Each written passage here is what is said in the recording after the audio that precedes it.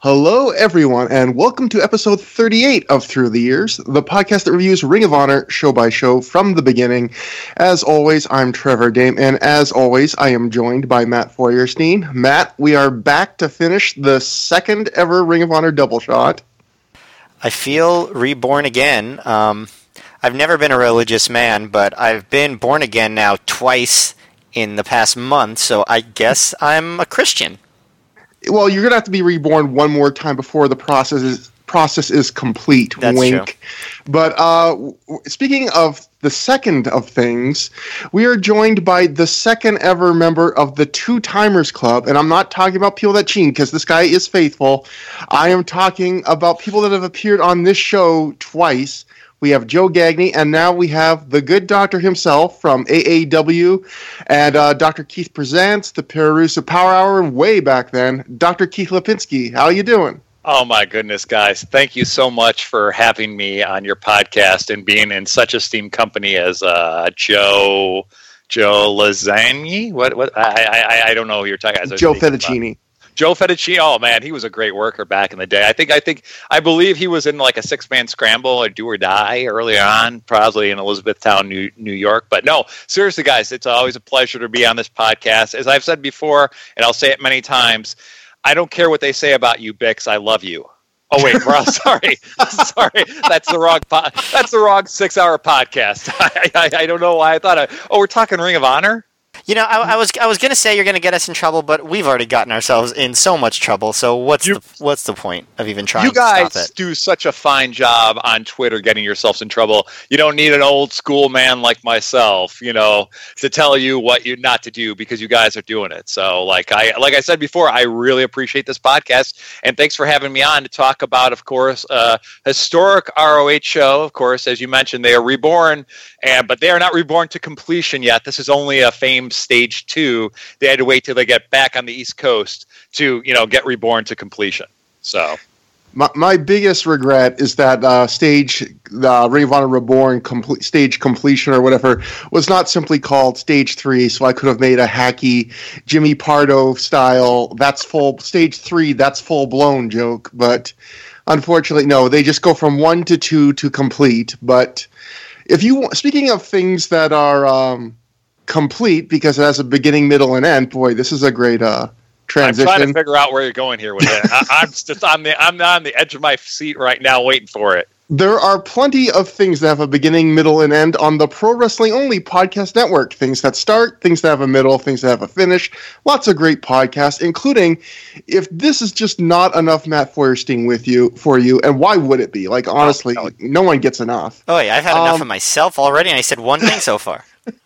Matt was on, between the last episode and this one, again on the Pro Wrestling Super Show. So if you liked the Royal Rumble draft episode and the WrestleMania draft episode, well, now they did it for SummerSlam, and I believe the voting is still up on Stephen Graham's Twitter. So listen to that show, and you can actually vote. You can decide history, listeners, if you listen to that episode.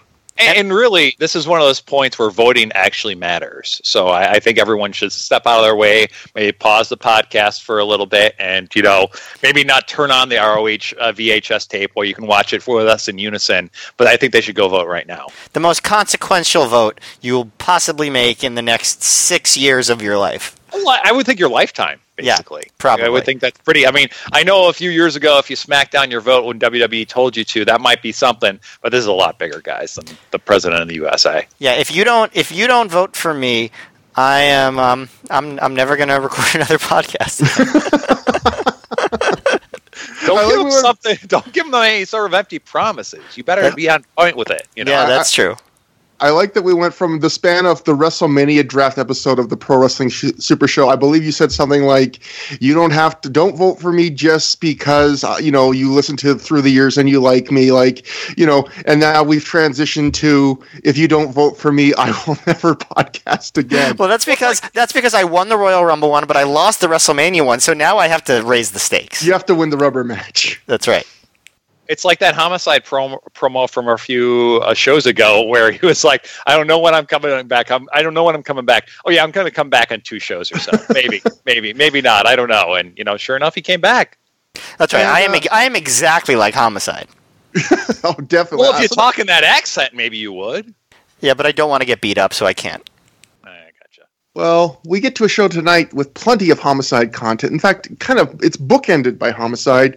So we get to Reborn Stage 2, tonight's show, which took place April 24th, 2004, at the Frontier Fieldhouse in Chicago Ridge, Illinois, in front of a reported crowd of 800, which I was going to say that was a really pretty good crowd by Ring of Honor standards in 2004, but quite frankly, that might be a good crowd by Ring of Honor standards in 2019 now. So Absolutely. It's funny. I was thinking just like when I was prepping the show, I was thinking about that, and I was thinking, like, when we started this show, Matt, we were talking about, these crowds. It's crazy that Ring of Honor's doing record business and drawing thousands on WrestleMania weekends, and and now they're only doing 500 here, 500, and it seems like the Ring of Honor of the past has caught up to Ring of Honor of the present, which is not a good sign, maybe.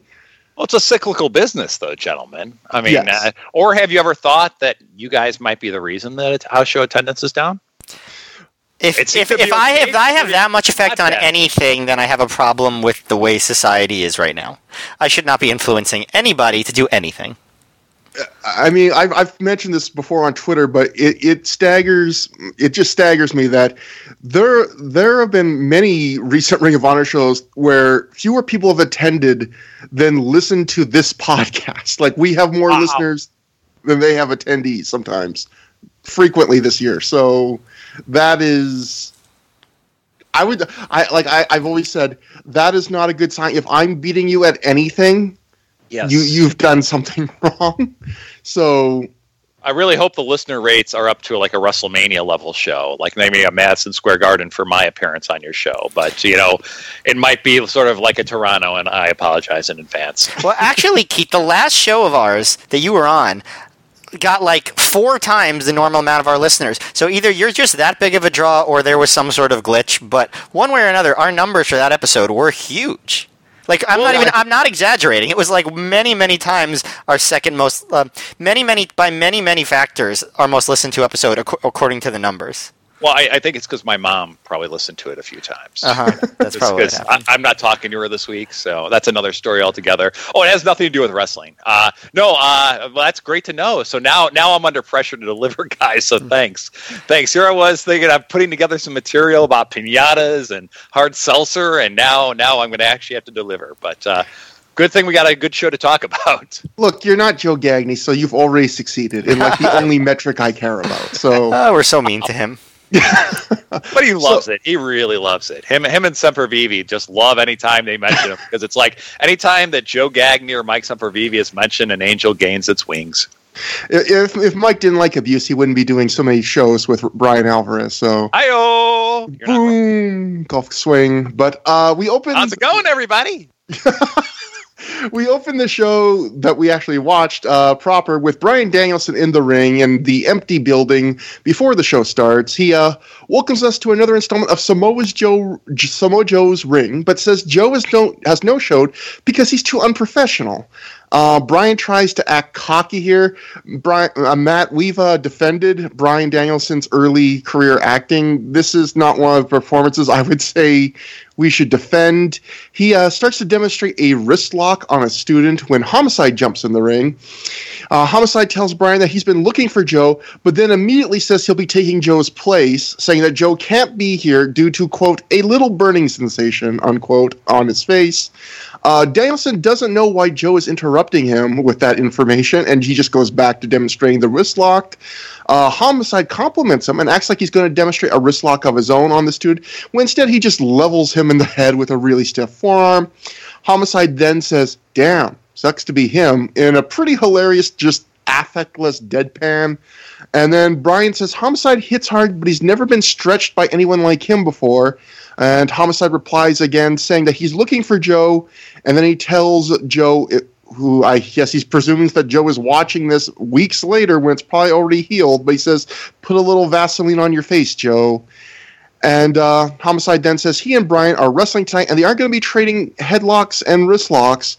Homicide's promos are so amazingly rambling, I'll just say. He says stuff like, "Tonight I'm going to win this match, but I will do anything to win this match," like as if one contradicts the other.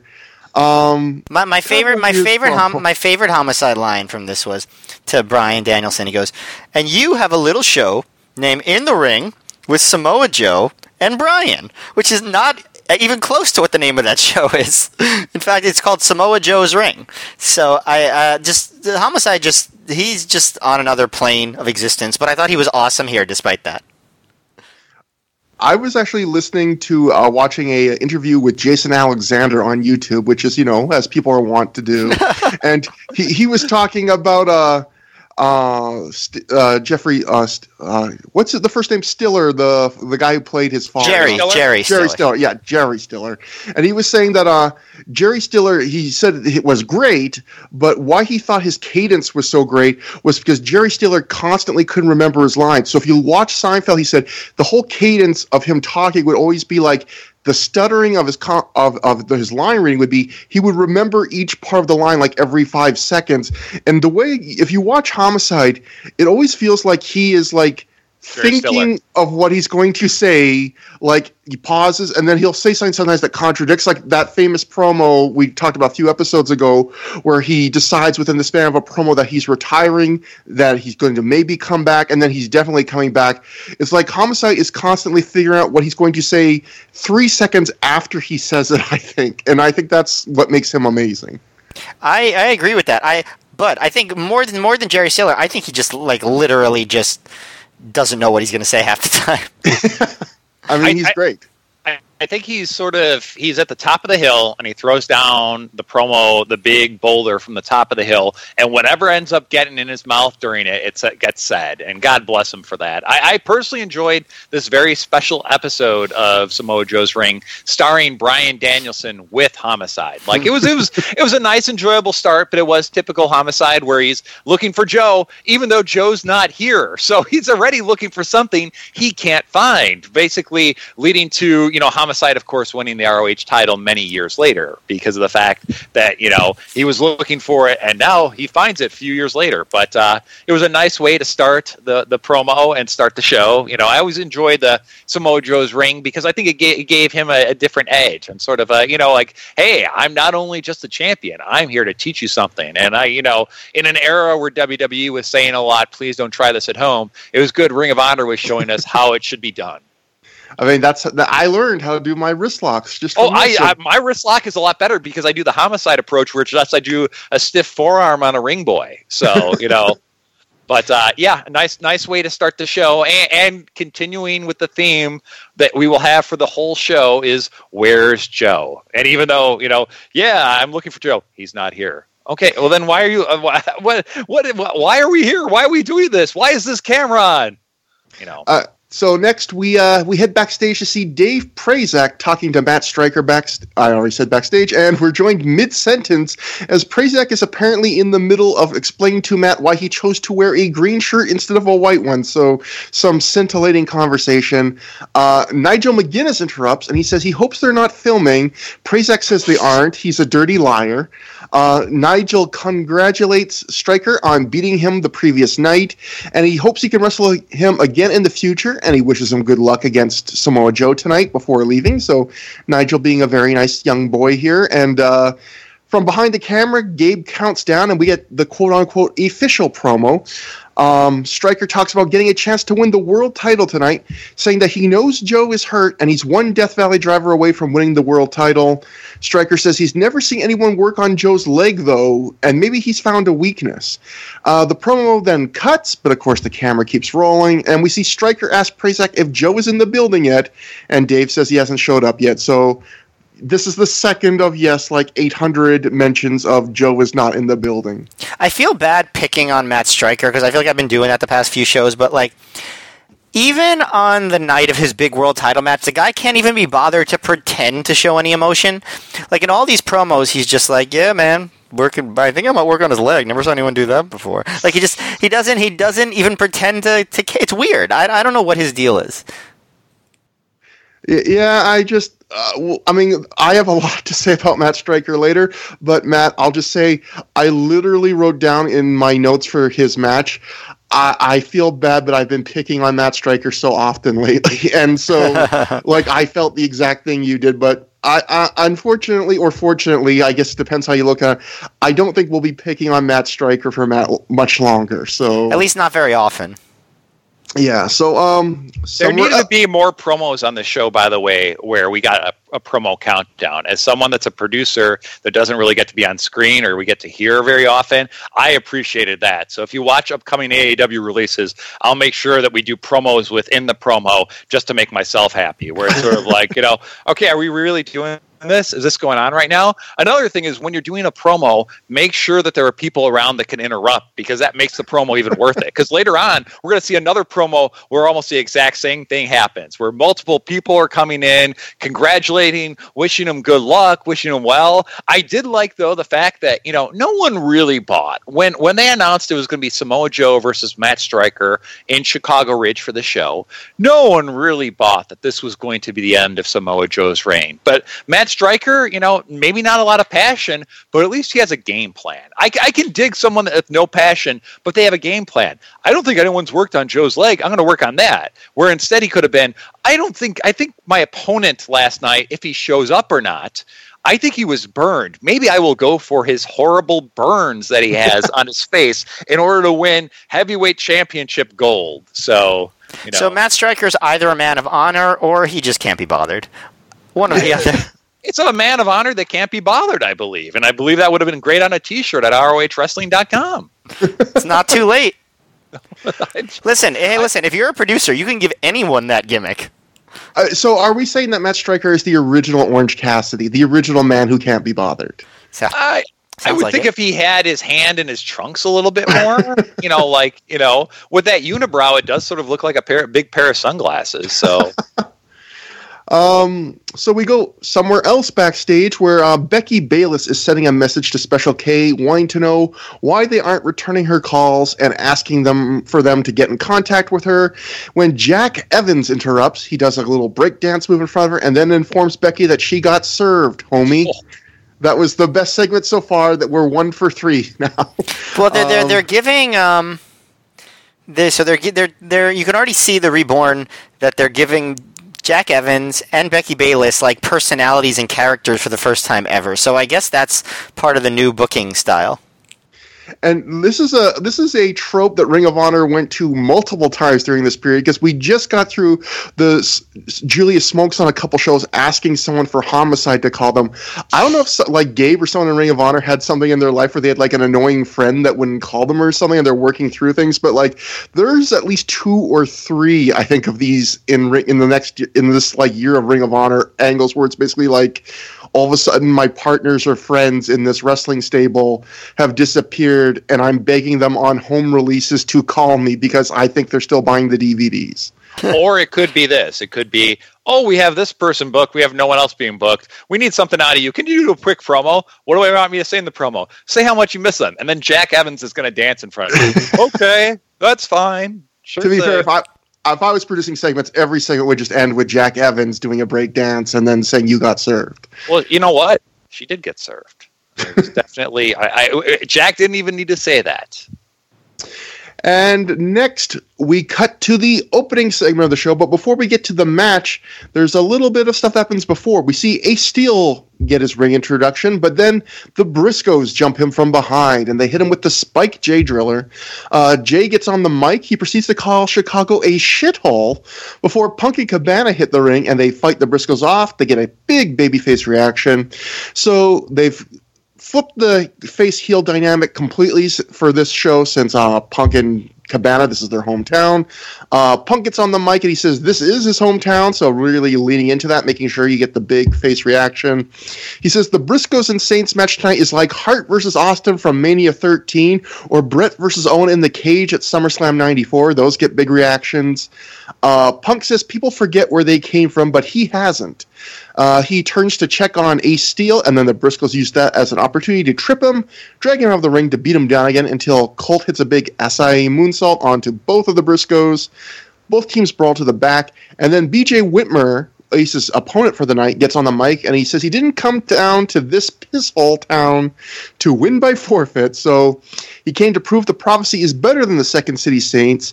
Hurt Ace Steel screams, "Fuck you, let's go," and the match is on. So Matt, I want to ask you what you think about the match, but also, I guess this is something we've picked up on watching every show, which is a lot of times when Ring of Honor comes to a new town, they start the show with like an in-ring segment that's kind of sets up the main event for the night. I guess in the fear that maybe some of the fans have never seen a Ring of Honor show before, so just in case you haven't, we have to establish like this is the main event tonight. This is who you should cheer. This is who you should be. It's something they do on most of these shows. And then we got an actual opener. BJ Whitmer defeated Ace Steel via pinfall in 5:54 after he hit a wrist clutch exploder. Matt, not that long of a match, but what did you think of it? Yeah, it was mostly just a capper to the angle to start the show. I thought that the opening angle was really good. I thought it not only established for new fans, but also established for anyone else watching that Punk and Cabana were the baby faces tonight, clear-cut baby faces in Chicago. The Briscoes, made sure to heal themselves by cheap-shotting Ace, and I think the match got a lot more over because of that intro than it would have been. So the crowd was pretty firmly behind Ace at the start, and it gave the match, short as it was, a little bit of direction where Whitmer was working on Steele's back and neck after the J Triller. And he kept trying to get the wrist clutch. Ace kept fighting him off, trying to get out of it, until he finally hit it, won the match. So it's not a squash match, but it was a very simple, straightforward match. Whitmer hit Ace with a chair at the end, and it was more just an angle. It was part of a bigger angle. The match itself was not really much, but I thought it was completely effective. Yeah, I thought it was solid. Like you said, it was mostly just story-based. It was Ace being hurt from the steel chair shot to the head, which was a pretty brutal chair shot, and he gets one big comeback, and then after the comeback ends, it kind of abruptly BJ wins with the wrist clutch exploder. I thought it was fine, decent action for what it was. I believe this is one of the first times we've ever heard in Ring of Honor the "Wash Your Face" chant directed at BJ Whitmer, which is I always was a little perplexed by that. I mean, I know what it means, but whenever he got that, because I was like, he has acne scars. He doesn't actually have acne anymore. Like, washing his face, you should be getting him like see a dermatologist. That should be the chant. Or get one of those like weird facial abrasion things that's supposed to cure like pockmarks, or something like that. I don't know. I don't think oxycutum would be as good of a chant as "wash your face," though. So, or like some Stridex pads. Stridex pads. Okay, actually, that one works. Maybe his face was just beyond the acne scars. Maybe his face was just literally dirty, and you could only see it in person. And that's one of the things, you have to go to these shows live to witness the face in person. So that's right. He had a bit of a face in peril, I guess. Oh, hi-oh. The excellence of oxycution is all I wanted to say. Oh, that's even better. So, I was there live, and I thought this was a really good way to start the show. Of course, it wasn't like it wasn't like they had a big Jumbotron or Sinclairtron to show us the opening 3 segments that were pretty miserable. I thought this was a pretty strong opening that definitely, as you guys both mentioned, sort of defined the characters that were there, and definitely, considering what we'll see later on, sort of bookended the show pretty nicely with it being a celebration, sort of a homecoming, as it were, for, CM Punk and Colt Cabana. You guys got to remember, in 2004 in Chicago, basically, if you wanted to see guys like this, you would have to drive to Indiana to see IWA Mid-South and such. And I know, for one, I was, happy as a clam to see ROH come to Chicago, come to the Chicago Ridge Frontier Park Fieldhouse, where, back in the day, MCW had wrestling shows, Midwest Championship Wrestling, had shows back in the day there. So it was something where it was a nice homecoming and a good way to start it off, to basically have the clear and decisive, these are the good guys, here are the Chicago guys, you guys want to cheer these guys. So, and the fact that they hit the J Driller, and then basically it ended up with BJ teasing the wrist clutch and then hitting it for the win was a very solid way to start the show. Hey Keith, that reminds me of asking you. Like, so this is one of ROH's pretty historic venues from that era, but I was never there. What do you think of that venue? Like, do you think it was a good venue for ROH? Do you miss it? Like, what do you think? I miss it because I felt it was good because the ovations were capped up pretty well, and it was something where you can get a crap load of people in there, or you could close it off and make it even nicer. So there's like standing bleachers on each side. I mean, I think I've seen really small ROH shows there. I've seen really huge ROH shows there. So I always liked the venue. It was a fun place to watch wrestling. The bathrooms were notoriously awful, which is always good for a pro wrestling venue. But it wasn't like it had like amazing. Like, keep in mind, guys, last week I was at the Budokan Hall for a bunch of shows, and that's a little bit different than the Frontier Park Fieldhouse in beautiful Chicago Ridge, Illinois. But it was a nice little venue for professional wrestling, and I missed going to shows there. I think actually now, with the way ROH is, I think actually running a place like the Frontier Park Fieldhouse is a better option than running the Odeum, especially if they're not going to have the people to actually fill the seats in the show. That makes sense. And the crowd reactions always did come off very well on the DVDs that were produced in that building. Yeah, I think actually, that's something I wanted to mention is I think it's a testament to Chicago as a great wrestling market that they drew 800 for their first show, which is I think pretty good at this point for Ring of Honor in any market, let alone a debut. And I was a little surprised by how over everybody was. Like some of these new markets you don't always hear.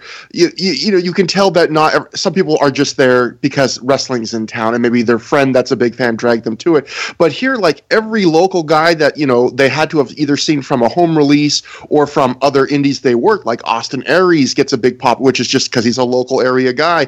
Punk and Cabana are hugely over on this show, and so unlike other shows, they do segments like the one we just described to open the show in these new markets because they're unsure of like how many people are familiar with the wrestlers and the product. But this was a market where clearly right from the get-go, they were very knowledgeable and very into like everything going on. Well, you got to remember, though, the other thing is RF Video actually had a cart in the Gurney Malls, which is north of Chicago. So a lot of people that would get their tapes, like a lot of tape collectors, would go there. And when ECW died, Ring of Honor became the thing if you wanted to sit there and see American work rate companies, where it was a little bit, like IWA Mid-South might have been the early 2000s. But then once Ring of Honor started, that became the stuff. And, fans like myself, where we were used to, getting fan cams and wondering what the guy with the bucket hat that shoots the fan cams is up to these days. Now they have the answer to both those things all in one in this Ring of Honor promotion. So,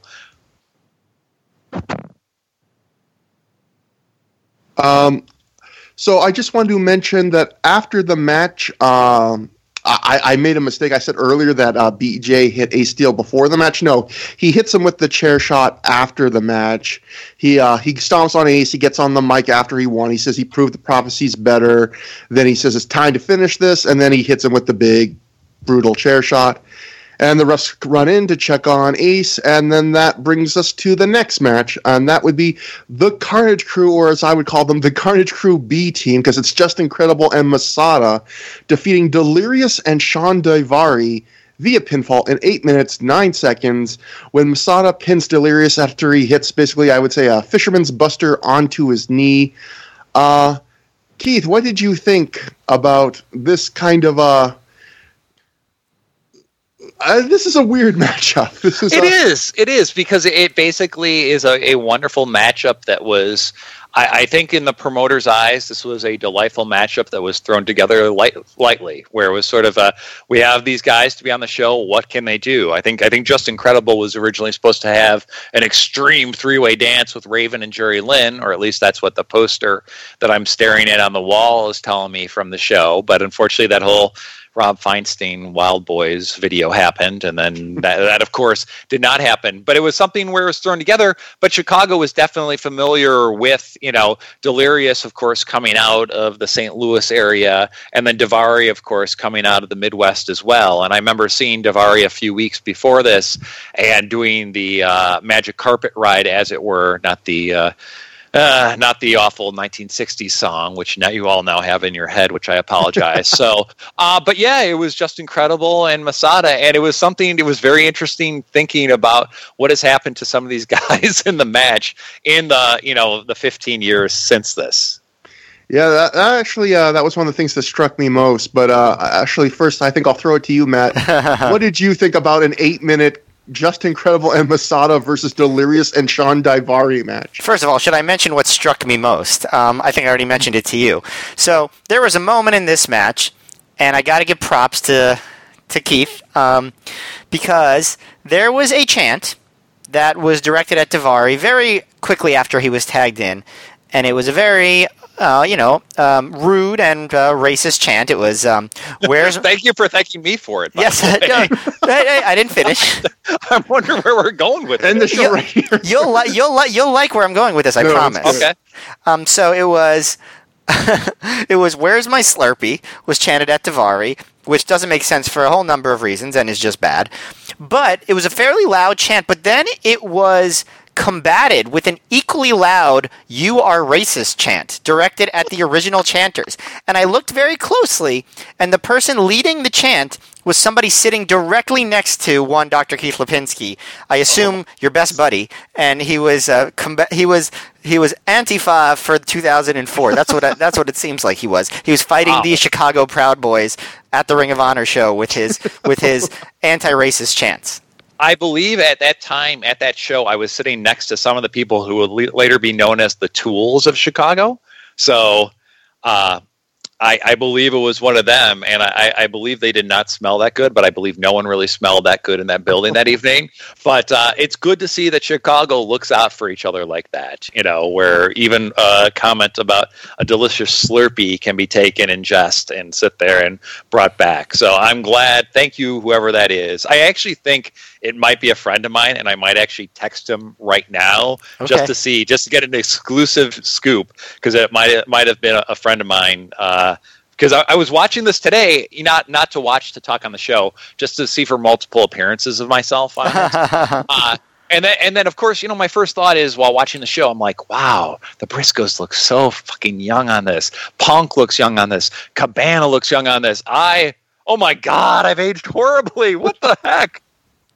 Yeah. For this is another show where our guest attended live, and I would say of all our guests, and we've had a bunch of our guests who have attended Ring of Honor shows live, Dr. Keith is by far the easiest to spot when you are watching one of these shows, because he is a very tall man and he usually has the good seats. So lots of our guests have one of those things. Dr. Keith is the double threat in that sense. I mean, Joe Sposto gets the good seats, but he's usually sitting down. Dr. Keith is just standing tall and proud and leading the chants, fighting the good fight against the racists, and it's hard to miss him when you know what he looks like. So that is true. You will definitely catch him if you watch the show now based on this review. You will definitely, because also there are people in his crowd that seem to get involved in this show a lot tonight, and so the camera definitely cuts to that multiple times. Well, they knew they had a future internet celebrity in the midst. That's right. I think you were already an internet celebrity. That's what I say. Not this. This is when I was really starting. I think I was writing for the Torch at the time. You were so I was doing some things, but not very. I think I was also doing stuff for. I think I was doing the PPH by now. Once you get to be my age, guys, you forget everything. So that's why guys like Tony Schiavone do podcasts where they can watch stuff and bring up a few memories. My first memory of the Frontier Park Fieldhouse was the fact that they had a shower right by the bathrooms, which seems a little odd, and sometimes the showers and bathrooms would overflood a little bit, can train a really weird stream of something in Chicago Ridge. Sounds like something that we shouldn't talk any more about. But most of all, I think the most important thing is Keith hates racism. I just want to make sure that's right. Here. That's right. He fought the good fight. And as far as the match itself, I actually liked it. Like, I was surprised by how much I thought it was pretty solid. Like, I thought that Credible had some pretty good energy, and I thought Delirious, even though the night before was his do or die match, I thought he looked much better and got to do more here than he did the previous night against his buddy Seidel. I also enjoyed the Magic Carpet Ride. in fact enjoyed Punk's commentary where he said, "I know nothing about magic carpet rides, but I do know a lot about carpet." Which, you can hear Gabe try and stifle a laugh. I think that there's multiple instances of that tonight where Punk definitely seems to get like a kick out of trying to say something that's going to get Gabe to have to bite his tongue. Yeah, there was other Punk commentary on this match too, like how Cabana was backstage playing basketball with Michael Jordan right now. Definitely enjoyed that. There were a couple cool moves too, like Credible tried to powerbomb Delirious out of the corner, and he brings him down on Masada's knee, which I thought, like where you pull the guy out of the corner to powerbomb it, but it goes right down on Masada's knee. I thought that was pretty cool.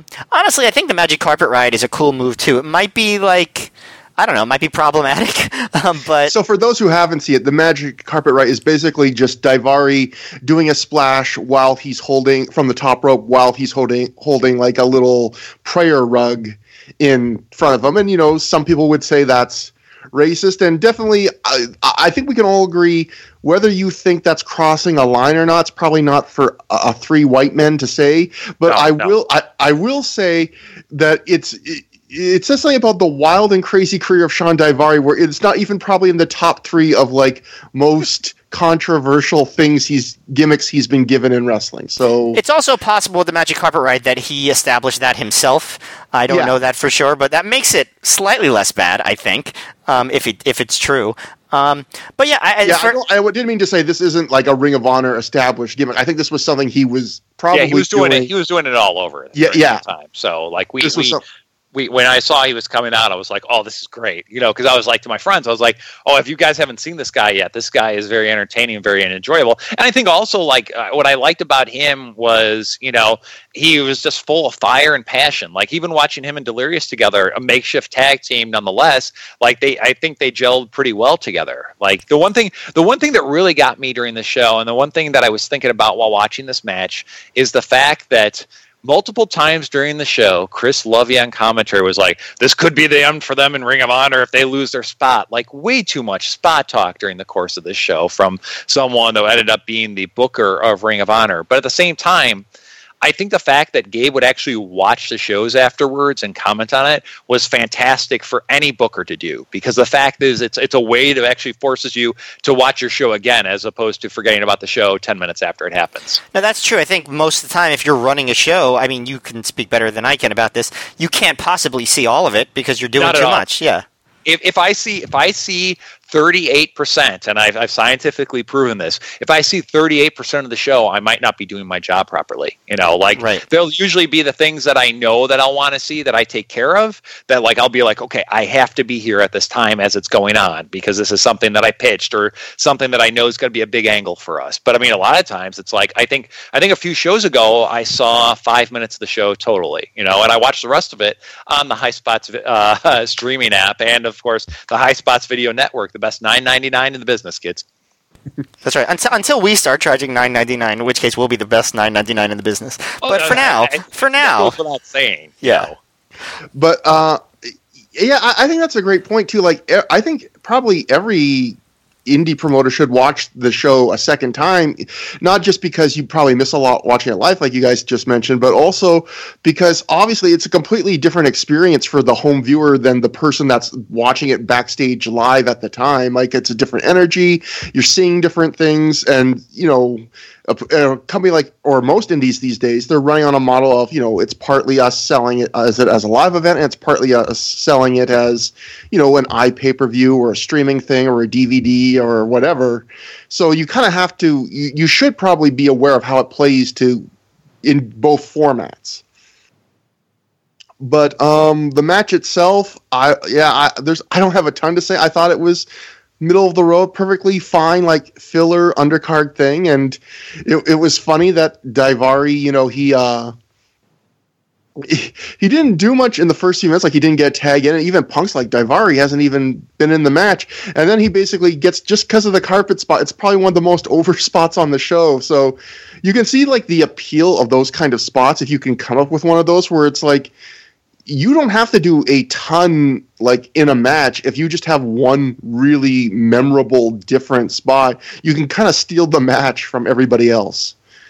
And one last thing, I thought the other little funny moment on commentary was Gabe at one point said he had to explain that Ricky Steamboat isn't going to be here on the show tonight because he had a prior engagement with his son, and Punk just says, "Is he breastfeeding his kid?" And for some reason that was so random that like broke me up laughing when I heard it. Like, and I think that's another moment where Gabe's like kind of biting his tongue, like, Jesus Christ, Punk. But yeah, that was funny, and the opposite of breastfeeding your child might be the next match. I will just before you hit on that awesome joke that you just made. I think in modern wrestling, I feel like Ricky Steamboat would come back with a promo where he was like fake breastfeeding his son, because I feel like that's just what the public would demand nowadays, just that sort of humor. While breathing fire, though. Yes. While doing the breastfeeding while breathing fire both at the same time, and just get into deep trouble. So, wow, I can't believe we stopped a delightful segue, because that might have been one of my favorite segues ever right there, guys. So congratulations, as we're about to talk to another non-pure wrestling match with of course, Chad Collier and John Walters. Yeah. Trevor, I'm sorry, but I had to stop you because I can't have you insulting my buddies Chad Collier and John Walters like that. Honestly, Chad Collier defeating John Walters via pinfall in 12 minutes, 38 seconds using a roll-up was not a bad match. In fact, Matt, I dare say it was a noticeable improvement on their previous match at The Last Stand, which I thought was kind of blah. I think it's still the same blend of submission work with bigger moves and a few hard chops thrown in. It's a bit of a grab bag of what these guys can do, but I feel like the pace was a bit better. The moves were a bit more entertaining this time. I feel like this time the match didn't have the 3 rope break rule, so that they didn't have that extra complication, which I think benefited the match a little bit. But mostly, my lasting impression was just this match, these two kind of generic, competent, very mechanically sound, well-rounded, like muscly, charismaless men were the exact opposite of the very intimate feeling you get of a mother's love bonding with her child for the first time as she feeds her from a fluid made by her body. So that was my lasting impression. Matt, what definitive moment of a child's development would you compare this match to? I guess this would be sort of like my bar mitzvah. No, I don't know. I thought it was a good match though. I forgot it was a rematch until Punk mentioned it on commentary, because that match was so memorable the first time it happened. We only watched it, like 2 months ago? Yeah. But first of all, has anyone ever mentioned that John Walters kind of reminds him of John Hamm? I think they have a very similar, like, facial and hair structure. And I know that's an extremely big compliment to John Walters, but does anyone... Or John Hamm. Yeah, that's right. Has anyone noticed this besides me? No, John Hamm, I would say, is more likable, but no offense, John Walters, but... Before John Walters started doing the racist gimmick, I liked him just fine. Well, we know how I feel about racism after the listening to the podcast. So, yeah, I could see he has that. He's a handsome fellow as well. So, I could see that. Yeah, I think so. Well, just wanted to make sure I wasn't crazy. I thought this was a good match, though. I thought Collier in particular looked really good. I thought his moves, all looked great. I also... Walters, I thought his big moves were good. I liked the lung blower while he was straight-jacketing Collier's arms. I also continued to enjoy Gabe ignoring Punk while Punk said ridiculous things like, Oprah thinks Matt Striker will win the title. Well, she was backstage. I was glad that Punk was telling us about this, because I was there and I didn't know Oprah was there. I'm wondering what other Chicagoland celebrities were there. Maybe Bozo the Clown was there, then we didn't know about that. Al Piemonte of the Al Piemonte car dealerships. I would just, it was good for Punk to letting us know, hey, that definitely a purist in the form of broadcast journalism. Well, if Mike Ditka was there, that's what we all want. That would have been even better. I bet he was. I bet him and Oprah were making out or something like that. Yeah, that's probably what happened at this particular Ring of Honor show in 2004. Making out over some deep dish pizza, while eating a hot dog together, like Lady and the Tramp, a Chicago-style hot dog, like a Lady and the Tramp style. I think that's what this show is most remembered for. If only TMZ was around at the time, we would have known all about it. I guess TMZ was around in 2004, now that I think about it. Anyway, I don't know. But I like that they had a chop exchange that Collier was clearly so much better on. And I like that Collier won. I thought that was pretty cool. I also noticed that even though there wasn't a top 5 last night, there was one on this show. And the top 5 was Matt Stryker, of course, at number 1. Brian Danielson at number 2, Homicide, Whitmer, and John Walters. So this John Walters was not one part of the top 5, but I imagine after Collier defeated him, he was no longer. But yeah, I thought Collier, more than anyone else, made this a good match. I thought that Walters was a little bit sloppy, but he worked really hard. And I also enjoyed Punk making a Rodney Dangerfield reference when he referred to the referee as Referee Vinny Boom Bots. So that was another highlight of this match. Was he backstage too? Right next to Abe Froman, the Sausage King of Chicago? I've exhausted my Chicago references now between what you guys have already said, so that was my last one. Other than just start randomly referencing like Portillo's or things, but the other thing before I throw it to you, Dr. Keith, Matt, or Keith for this matter, do either of you know if this has any real knowledge to it, or is this just completely random and vaguely racist? Because at one point on commentary, Punk goes, oh yeah, when they talk about the second anniversary show where Punk faced John Walters in a pretty good match, Punk mentions that show. He goes, oh yeah, my wallet got stolen on that show. And then he just asks out of nowhere, were the SAT on that show? I think it was vaguely racist. I also think that Punk has made similar comments about the SAT before on commentary. Yeah, it's always funny trying to decipher like what are just good-natured jokes and what's like what's a rip. Because I know, like, listening to the Voices of Wrestling guys, Joe Lanza has made it his mission to try and figure out, like, does Rocky Romero really hate Bushi? Because he seems to call him down on commentary in New Japan every time he gets a chance to.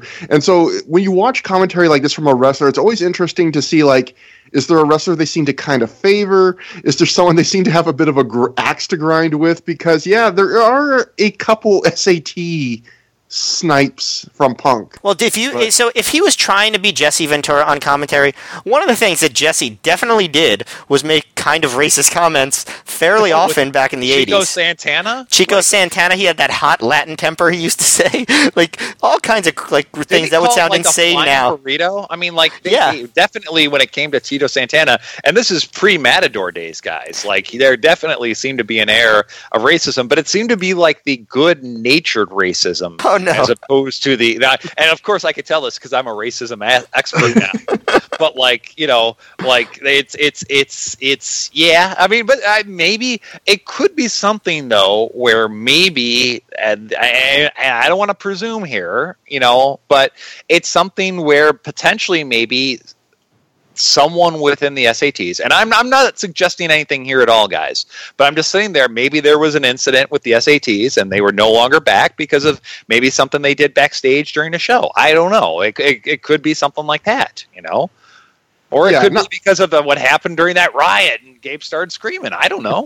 I mean, the idea of like Punk could have also justified it, like, yeah, it's racist, but I'm being a heel. You know, he could, like that sort of could be how he thought of the justifying it. I'm not saying CM Punk is racist. I don't think that. I think that's what the headline of this is going to be. And the SATs stole a wallet backstage. I think those are the big headlines. And most importantly, Dr. Keith is not racist. That's right. He's the fighter against racists. Yes. But there was. Do you remember there was like a scramble match where Punk was like, "Oh man, this match is ridiculous. You got these punk kid ravers. You got these white trash brawlers, Mexicans." And Gabe is like, "Wait, why are you saying Mexicans? What does that have to do with?" And Punk was like, aren't they Mexican? You know, just so there was that whole air of it too. So, you know, I think Punk's shtick as a heel on commentary at the time was probably things that would not fly in 2019.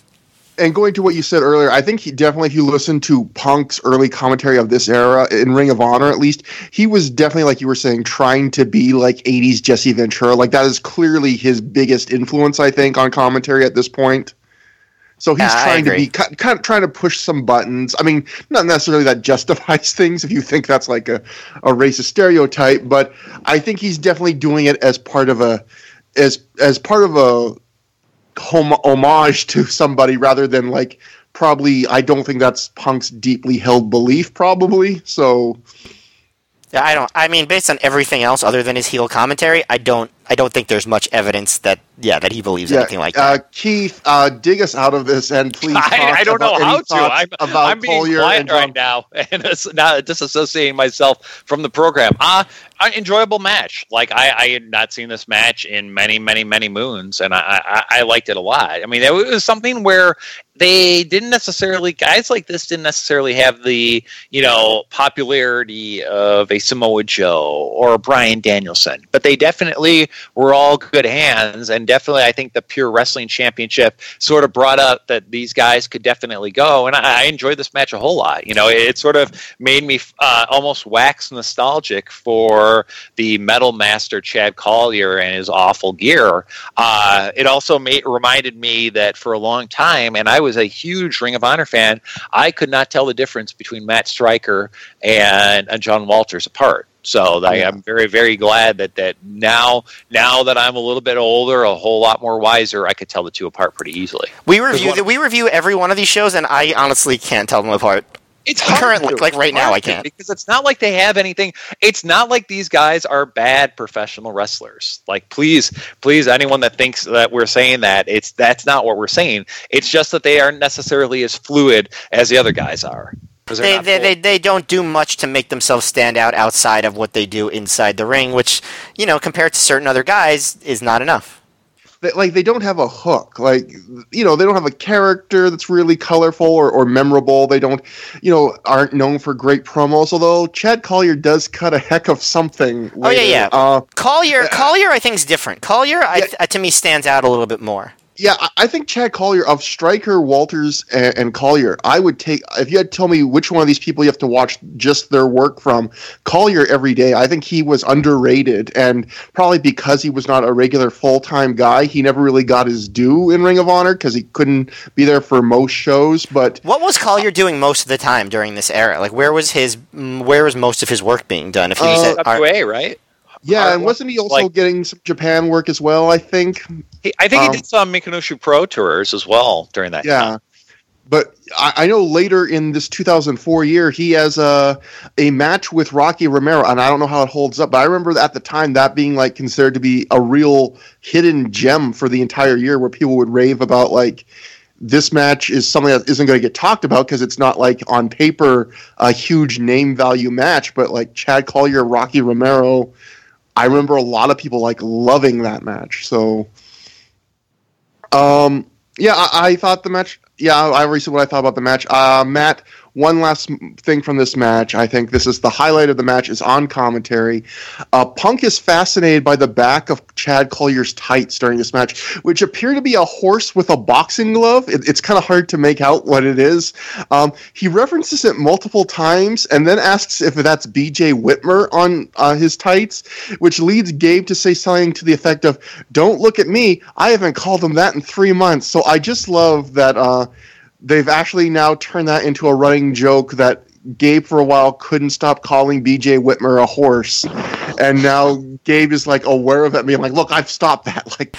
He's on calling BJ Whitmer a horse anonymous, where he's getting monthly chips of being how long have I been off the calling BJ Whitmer a horse train or wagon, I guess, and apparently it's 3 months for Gabe, so let's everybody give him a round of applause.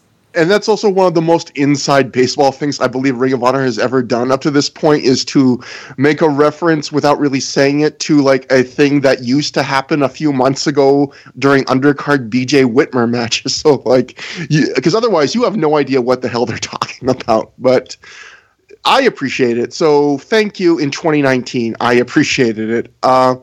Something else I also appreciated was the next match, a 4-corner match.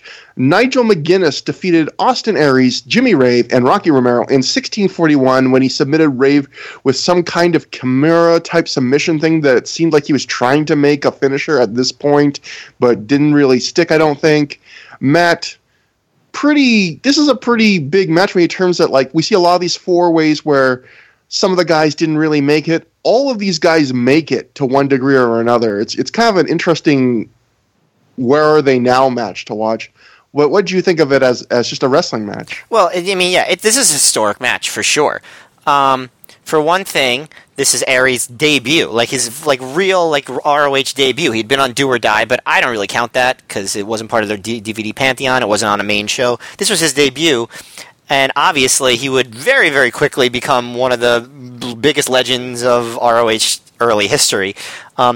This isn't obviously Nigel McGuinness's first match, but it is his first big match where he gets kind of to spotlight and really show what he can do. Ditto, Rocky Romero's first, one of his first matches. And Rave, was kind of in a transition. I think he stood out the least, but I think that's probably why they repackaged him. But the crowd was really into this. I thought it didn't go on forever, but I thought it was borderline a great match. Just for what they were trying to do, they were not trying to have some epic dramatic match, but for what they were going to accomplish, they all looked really, really good. Nigel got for the first time to do his whole weird British reversal thing where he goes underneath Rave's legs and does all this stuff, and the crowd just went insane for it. At one point, Punk says when he's watching Aries versus Romero, he's like, I'm seeing a young AJ Styles versus a young Low Ki. And, I don't know if it's exactly a one-to-one correlation, but I thought that the comparison was pretty apt. That's actually Gabe that says that. Oh, sorry. Then Punk is like you shouldn't make these comparisons. And then Gabe says, you're right. We're actually seeing the first Austin Aries and the first, Rocky Romero. But yeah, it is interesting that Gabe was trying to basically say, I think Gabe had an incentive to try and push these guys as the replacements to two big names he had just parted ways with the company. But also, it's not like they were kind of up to the task. Yeah, the moves were really good. And it's funny because they were doing moves that I've seen a million times now, but they were brand new in ROH in 2004. So I feel like of all the matches in Reborn Weekend, this was the first match where it's okay, wow, this is a new era in ROH. These guys are not only having a match, but they're getting over.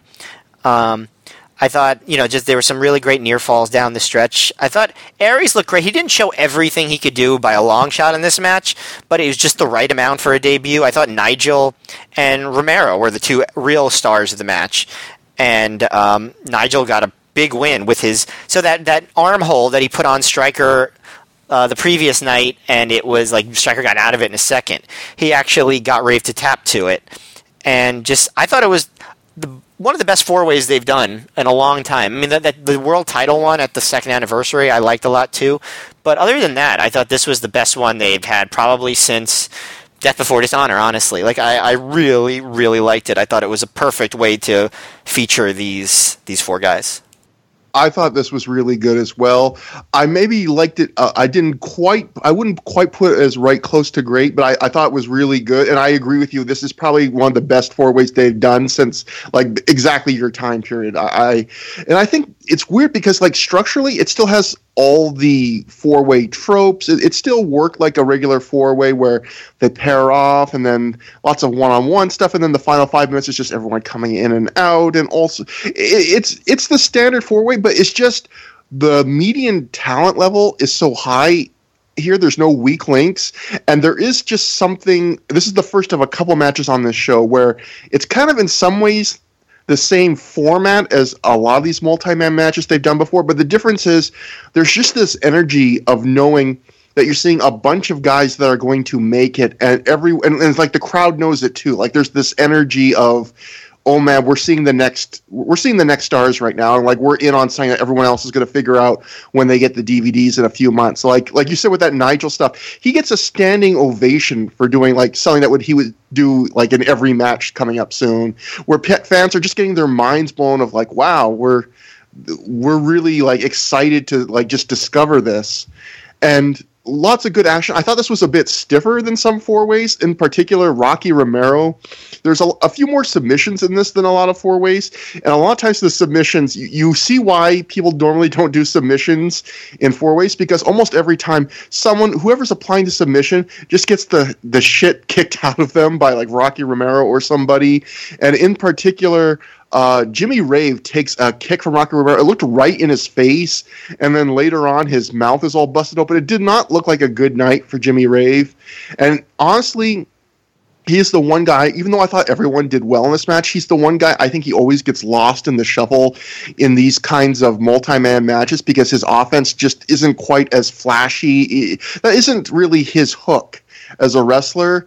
So I felt a little bad for him that he keeps getting stuck in scrambles and four-ways where I feel like he gets overshadowed. But everyone did well here. And yeah, just it's fun to see like finally the undercard that we were kind of bemoaning that in late 2003, early 2004, just the undercards were kind of bland. Like the help has finally arrived, it feels like. And Keith, what did you think about the match? And like, was this your first experience to seeing some of these guys, or as someone that had been in the Chicago scene, like, did you have a lot of experience seeing guys like Aries before? I saw Aries maybe one or two shows before, but not by much. But I was, told by a bunch of people what his pedigree was, for the fact he was trained by Eddie Sharkey and such. So I was looking forward to him. But I really liked this match. Like, I think all four guys had a really good chemistry. I mean, we know Nigel and Rave had worked each other multiple times, so I was excited to see them work. And I think just in general, I think Rocky Romero has always been just an incredible ring wrestler, and this was a whole lot of fun. And I like four ways when they're guys that are up and coming, as opposed to four ways towards the top where there's a championship involved, where I think each guy had a wonderful time to shine during the course of this match. And it is something where it could have ended a million different ways, but then Nigel winning in the end was a pretty good way to finish up the match. So yeah, real solid match. Lots of great stuff by everyone in the course of this match. So just a really solid way, and I really like the four-way concept for this match. And I also liked this is another Punk. I thought this was Punk and Gabe's best night together on commentary. I thought they actually did get over some of the stories in the matches. I thought Punk toned down kind of his ranting on just his storylines and focused a bit more on the matches. And I thought Gabe and Punk's chemistry, you could just see it's developing. And Punk keeps coming with these lines that crack me up, just random references. I love at one point during this match, he says, Ricky Reyes looks like Nosferatu, he says, just out of nowhere. And well, he's not wrong, though. I mean, well, that's the thing. He doesn't look at Ricky Reyes now. I mean, the guy doesn't age at all. Yeah, I mean, in that sense, it's a compliment. It's like saying he's ageless, but I know if someone said that about me, I wouldn't appreciate it, but it's one of those weird put-downs where you go, hey, that's mean, and before you finish saying that to yourself, you're like, it's kind of true, though. Like, he does kind of look like Nosferatu. Also, I am pretty positive that Spanky said that about Loki on one promo once in the past. Or someone did. Yeah. Someone definitely said that about Loki on an ROH DVD in the past. I remember talking about it. And, they're not wrong either. So Loki is Nosferatu training for a marathon. Ricky Reyes is Nosferatu when he really gets into, like, hemp-based protein powders and really bulking up. So, along with his blood, of course. Yeah, I mean, a lot of protein in blood, right? Yeah, lots of iron. Pumping iron is when they suck the blood from a pumping blood vessel. After the match, we also the other thing I liked was we hear Ricky Reyes talking to Rocky about losing the match, and you can hear Rocky Romero saying something like, I don't know, he twisted his arm all goofy and shit, like about Nigel's finisher. Like, he's just like, I love that's how he describes, like, how he, like, I don't know what the hell he guy did. And see, so Rocky was already showing what he could have done on the mic, even though he was too nervous to actually do it on the promo that he cut the night before. Very inspired work right there. And that brings us to Homicide defeating Bryan Danielson in 29 minutes, 24 seconds. I might be off a minute on that. There are different sites had different timings for this show, and honestly, didn't time it while you watched it? No, I was not good at Green Lantern fan. I try and do the work for the fans of this show, but I don't do that much work, and I'm not buying a wristwatch with a stopwatch, and I'm not breaking out my phone. Did you happen to look at Derek Bergen from the Tortures Review? Because he was sitting next to me during it, and I think I was giving him official match times. No, I did not. Was he the one who did the "You are racist" chant? No. That's another guy. I don't want to ask you this because it's probably I don't want to put you in a difficult position, but I was going to ask you, how did Derek Bergen smell? Derek always smelled delightful. Okay. Matt, was this, in terms of smell, was this match a bed of roses or a real rotten egg of a match, or somewhere in between? I was gonna say, there's a lot of space in between those two. But no, it was closer to a bed of roses, I would say, which might be the first time anyone's ever described this match as a bed of roses. But I thought it was great. I thought this was a really good match. There were things I didn't completely like about it. Like, I'll get to the things that I thought were negative first. And the big negative to me, so this is Homicide's big heel turn weekend, but I think Gabe just goes a little over the top with it. Like, he talks about how Homicide's gone insane, he's crazy, and he's scary, I'm getting nervous right now with these guys. And basically, Homicide is just like jawing with the crowd, and at one point he does throw a ring bell toward the crowd. That's true, but for most of the match he's just like wrestling, and at different points, he'll like use a chair on Danielson's neck, he'll use a ring bell on Danielson's neck, but the crowd, the referee, I don't understand why the referee doesn't enforce that. I'm still very confused by what the rules in Ring of Honor are. Because, like, there are certain matches where you could say, like, oh, the referee doesn't want to disqualify them in this important title match. But as far as I can tell, this is just like a match, not even a grudge match. So I don't know why the referee would let that go. But the commentators didn't even make a big deal out of that. What they made a big deal out of was the finish, where Homicide low-blowed Danielson and then gave him the lariat to win. And they were like, oh, I don't know what's gotten into Homicide. And I think you and I can both agree, having watched all this, Homicide did not seem that different than he has seemed on many other shows in the past. Keep in mind, this is a guy who started a riot and also stabbed Steve Corino in the head in the eye with a fork. Yeah, for accidentally kicking him in a tag team match, and then super kicking him. So like that's the Homicide. So and I think what Gabe was trying to say was that Homicide went berserk the previous night. But the problem is, other than the fireball, all of that happened off camera. We didn't see the part of Homicide being scary. So trying to push Homicide as scary, like, do you think Homicide in his performance came off as scary on the show at any point?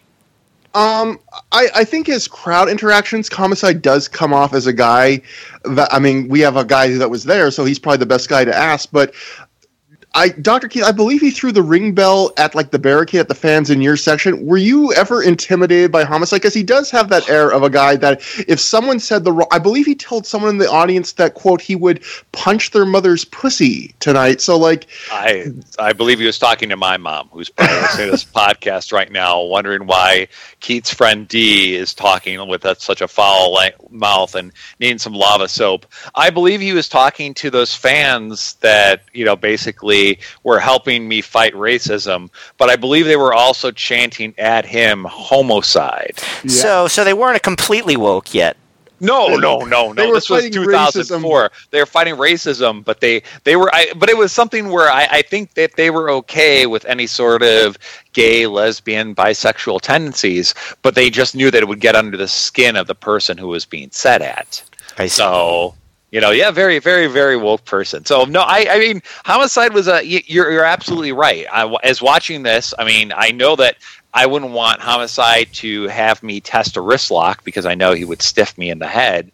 But, like, with him throwing the bell, there was definitely sort of an air of unpredictability with Homicide. I wouldn't necessarily say scariness. I didn't necessarily have that Bubba Ray Dudley dragging me back and telling me to be a fan scaredy level that I usually have sometimes with wrestlers. But here's a guy that did a fireball the night before, and it's something where they mentioned the fireball at least 78 times on this because, of course, right now, by the way, Samoa Joe's still not at the building. So, and we'll get more into that any minute now. And you're wondering, Keith, why are you going back to that joke? Because it was referenced so many times on this show. But I remember when I was watching the show live, I was very surprised by the finish, but I think it also you needed to sort of build up Homicide a little bit more. And knowing that he was going to get another shot at Joe, I think on the next Midwest swing. So, like, I liked what they did there, and I thought that him and Bryan actually had a pretty decent wrestling match with each other. You know, even at parts where they would do wrist locks, but not necessarily forearm each other in the ear. Yeah, I thought they had a hell of a wrestling match. Like it was long, and it's hard to, especially when you're in the mid card, to have a match that long maintain interest. But they kind of broke it into segments. Danielson was out wrestling Homicide early, and eventually Homicide took over. But what then, like the final segment of the match was after Homicide accidentally chopped the guardrail, and Danielson just went to work on his hand, and every single move that he did, whether it was arm related or anything, he would also incorporate the hand into the hold. And I thought that was just so awesome. At one point, I guess, Gabe even tried to make it seem like Homicide's hand was literally swollen. I don't know if it was or it wasn't, or if he just kind of has a meaty hand. But that was what I like that, because they literally sat there and they were talking about a part where Homicide was putting him in a submission hold. And the camera shot where the ref was right over the hands. And then they switched the camera shot very quickly where you could actually see that, oh, yeah, it does definitely look like Homicide is having a bigger hand. But then I was thinking maybe that's something that Gabe just noticed. It was like, Homicide's right hand is a lot bigger than his other hand. Yeah. Don't say that anything on commentary. We'll put that in the match. Yeah, exactly. And and I like that too. He had an STF on, but he couldn't clasp the hands. He was holding his wrist, and I thought that was an awesome way to kind of do something a little different with the with the limb work, I guess.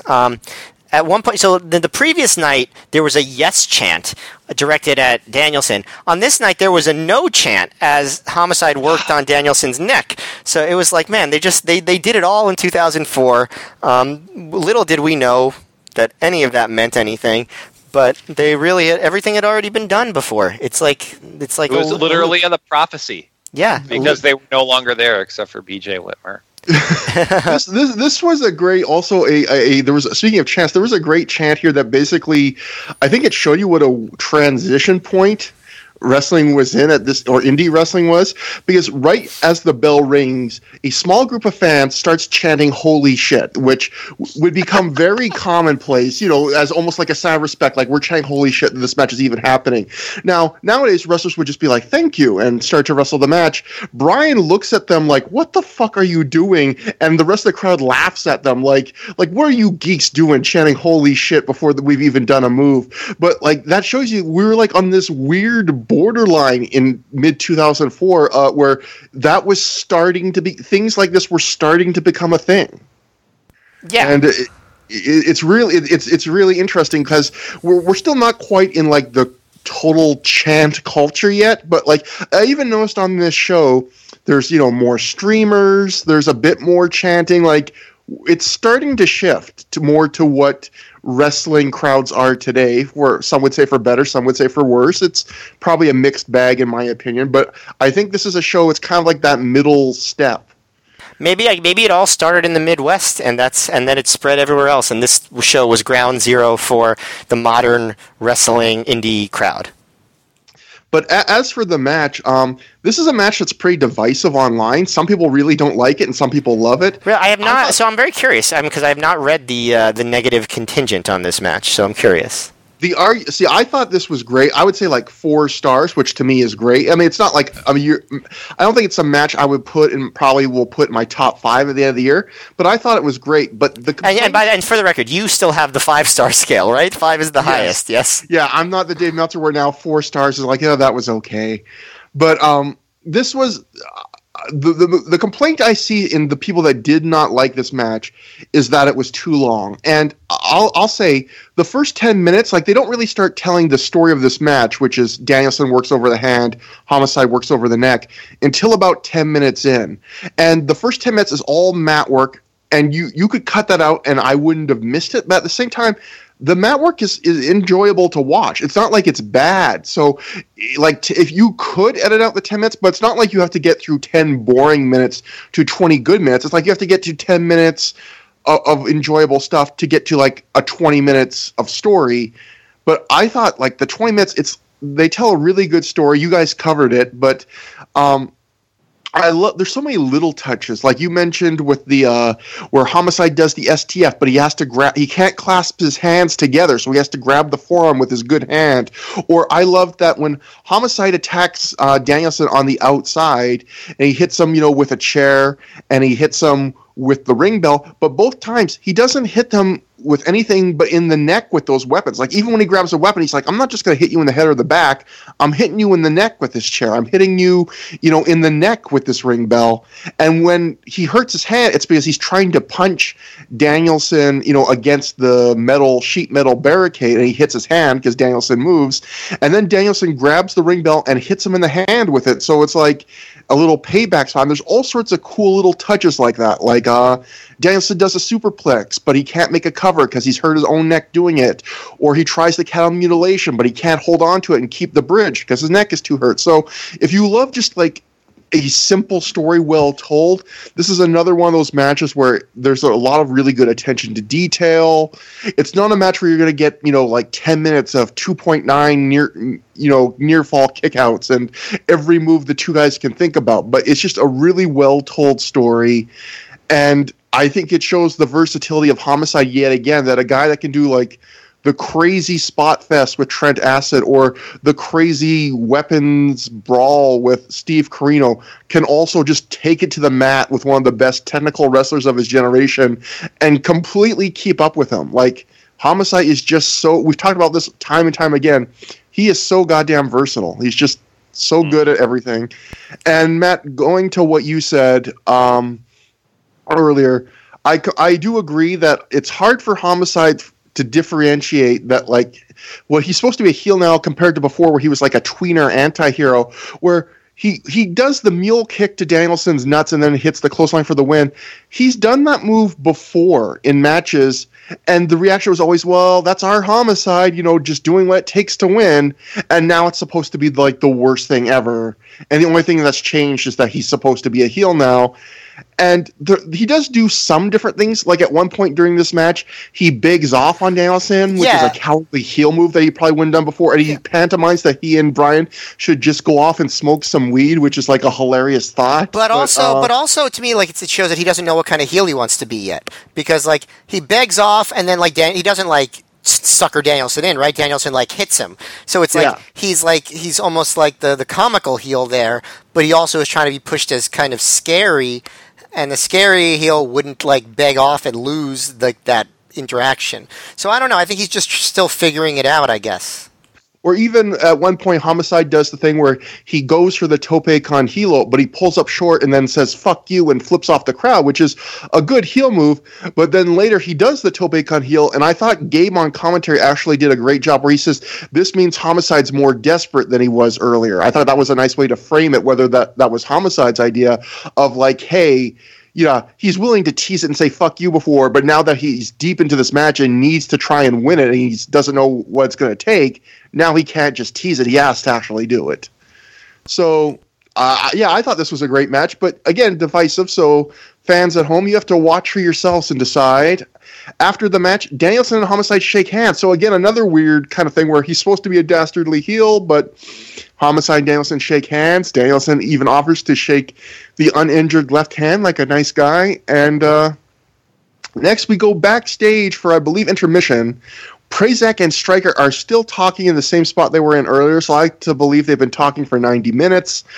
Jimmy Rave walks by and he wishes Stryker luck, as does Jack Evans. He calls Stryker his dog, which I thought was funny, the idea that Stryker would be anybody's dog. And Stryker really liked that, by the way. Yeah, he's like, yeah, I'm very proud of that. Yeah, the most personality Stryker showed here on the show was him being called my dog by the one and only, the man from the heavens, Jack Evans. I would watch a Jack Evans, Matt Stryker, like buddy cop comedy. Definitely. I think it'd be great. And we get the countdown to the official promo. Prazak says he has a scoop for Stryker that Samoa Joe still hasn't shown up, which isn't exactly a scoop, but the second part is, he goes, there's talk of just giving the title to Matt Stryker if Joe no-shows. Stryker says he doesn't want to win the title that way, and he thinks Joe has too much pride to miss this match. The promo's about to end when Chad Collyer walks in with this great, what I can only describe as weird Chad Collyer energy. He acts like he's just had 6 cups of coffee. He talks about how Stryker shaved his mustache but kept the unibrow. And he calls Samoa Joe a pansy out of nowhere. Chad says he met with the Ring of Honor board of directors, and after Stryker wins, they say it's okay if he just hands the title over to Chad rather than lose to him for a 4th time in a row in Ring of Honor. Prazak looks at Chad the whole time like he's crazy in a real, googly-eyed way. Stryker just blows him off. Collyer ends by yelling, "I'll punch you in the face, you punk," at Prazak. And Chad Collyer has cut the promo of the night so far. Do you guys agree or disagree? I agree. It's best of his career, really. I mean, when you think about it, it is a fairly memorable promo. Like, people still, I've heard people quote him on that. Just hand over the belt, and I'll punch you in the face. This is why Collyer. Another reason why Collyer is the best of this triad of guys. He has personality. He's willing to kind of put himself out there in terms of seeming like a character. I mean, I assume he also just probably in real life is kind of a character. And Stryker is just oh, all right. Obviously, the Stryker fancies himself as that character. He's just a laid-back, chill guy. But guy's having his first world title match on this show. I don't know, man. And he spends the whole night hanging out with Dave Prazak. And he's not really preparing for it at all. You think he'd be doing some stretches, or maybe they don't cut to the back and show him and Dave Prazak, Midwest correspondent, doing Hindu squats together or anything like that. It was something where, again, the other thing I hated about this was the fact that, we had to hear the 5, 4, 3, 2, 1 gimmick, which is sad because that's half my gimmick as a producer at AAW. But it was just one of those things where it's just guys, we're doing a promo here. Get out of here. We appreciate the fact that, Jimmy Rave, I appreciate for the fact you're coming up while I'm trying to do this promo with this person here, and where you realize that there's actually a camera potentially on right now. So if it wasn't, I would probably be a lot more aggravated about it if it wasn't for the fact that Jack Evans made this promo without telling anyone that they got served. That's 2 promos he saved tonight already. Absolutely. They should just stick him in every single one. But next up, we come back from intermission, and we have Ricky Reyes defeating Danny Daniels via submission with a Sean Capture leg lock in 5:16. Dr. Keith, I'm going to throw it to you to start with because you have a lot. You know a lot about one of these wrestlers in this match. That's right, Ricky Reyes. Tell us about your long history. Me and Ricky are tight, real tight. So I actually had dinner with Rocky Romero when I was in Japan recently, and we did not bring up Ricky Reyes. So you must be talking about the other person, the man I call Boff, Danny Daniels, who is my boss currently at AAW. It was interesting to see Boss so svelte, so into his match of a few minutes, and it definitely seemed like there were some problems during the course of this match, and that's probably why they went to tell us, Dave Prazak telling us that Samoa Joe has actually showed up in the ring, that the big mystery of the show is actually Samoa Joe is here with 15 minutes left before his match, which made me think, wait a second. What do you mean 15 minutes? Is it something where they actually timing this professional wrestling contest to sit there and see how long it's going to be before he has to be in the ring? By the way, it was really funny because Gabe's at this pace, these guys aren't going to go long, and the next match is a tag team scramble, and those never go long. They tried to act like there was some clear logic to how he knew that match was coming in 15 minutes. They just knew that he didn't have 15 minutes to start off. Matt, what did you think about this match? I know there's got to be a lot of thoughts about it. Yeah, well, like Dr. Keith said, it was a short match, and that's the thing that you noticed the most about it. So they were the guy. It was just a total afterthought. I thought Reyes looked good. I will say that. He not as good as Romero, and I think that would be a trend in their stay in ROH, obviously. But he looked pretty good. But when a match is the match that you cut away from, what exactly what exactly can you say about it, except that it's the match that you got away from? There was a Danny chant, so you should tell him about that, because that'll probably make him feel good. I actually talked about it because I watched this morning to prepare for it, and I actually asked Boss a number of questions, and Boss wasn't very happy with this match. He said he was very disappointed in his performance during this match, and part of the reason they went to a break was because he blew a spot pretty bad. And I was like, was it the baseball slide that you totally missed? And he's like, no, it was even worse than that. So it's a lovely sore subject, so I might be in the doghouse for a while. But hey, come out a all-out weekend to Chicago, Illinois to watch the Jim Lynam Memorial Tournament 2019. But no, everyone's allowed a bad night in the ring, and I guess this was my boss's. So it was 6 minutes. It wasn't like 6 minutes of awfulness. I mean, I think they had some pretty good back and forth. I'd be curious to see like the ROH Uncensored edition of this match, just to see how bad Boss messed up. But I enjoyed it for what it was, but I knew it wasn't. I knew it wasn't much. I mean, they were coming right out of intermission. They don't need to sit there and do 1,000 near falls. So. Yeah, I didn't think this was terrible. But it's the classic Ring of Honor. I talked about this on a lot of shows, including the last one. It's that classic Ring of Honor 5-minute match for new guys where you can tell Danny Daniels is trying to do as much of his unique offense as he can in 5 minutes because he doesn't have much time. And it's also one of those weird matches where, because Reyes knows he's winning, and he lets Daniels have most of the match, which is kind of weird because in the sense of Reyes is the one that's in line for a push as part of the Rottweilers. He's going to get the tag title soon, but instead, he knows, well, I'm going to be coming back. Daniels might not if he doesn't impress, so I'm going to let him beat me up for most of the match, and then I'll just win pretty abruptly at the end, which is, again, that's the way these 5-minute tryout matches go a lot of the time. It's just the constraints of the format. And for those who haven't seen what Dr. Keith was talking about, yes, there is a moment where Danny Daniels goes to do a baseball slide, and he either misses it or Reyes just doesn't see it and doesn't get in position for it. It looks like he... It was very, very odd because it seemed like Danny did okay on the baseball slide, but it's like Ricky Reyes and Romero, who were both there, just stood there as it was happening. So, they definitely did not sell anything at all. I think I actually sold more of it while watching it downstairs on my luxurious couch than the guys did in the course of the match.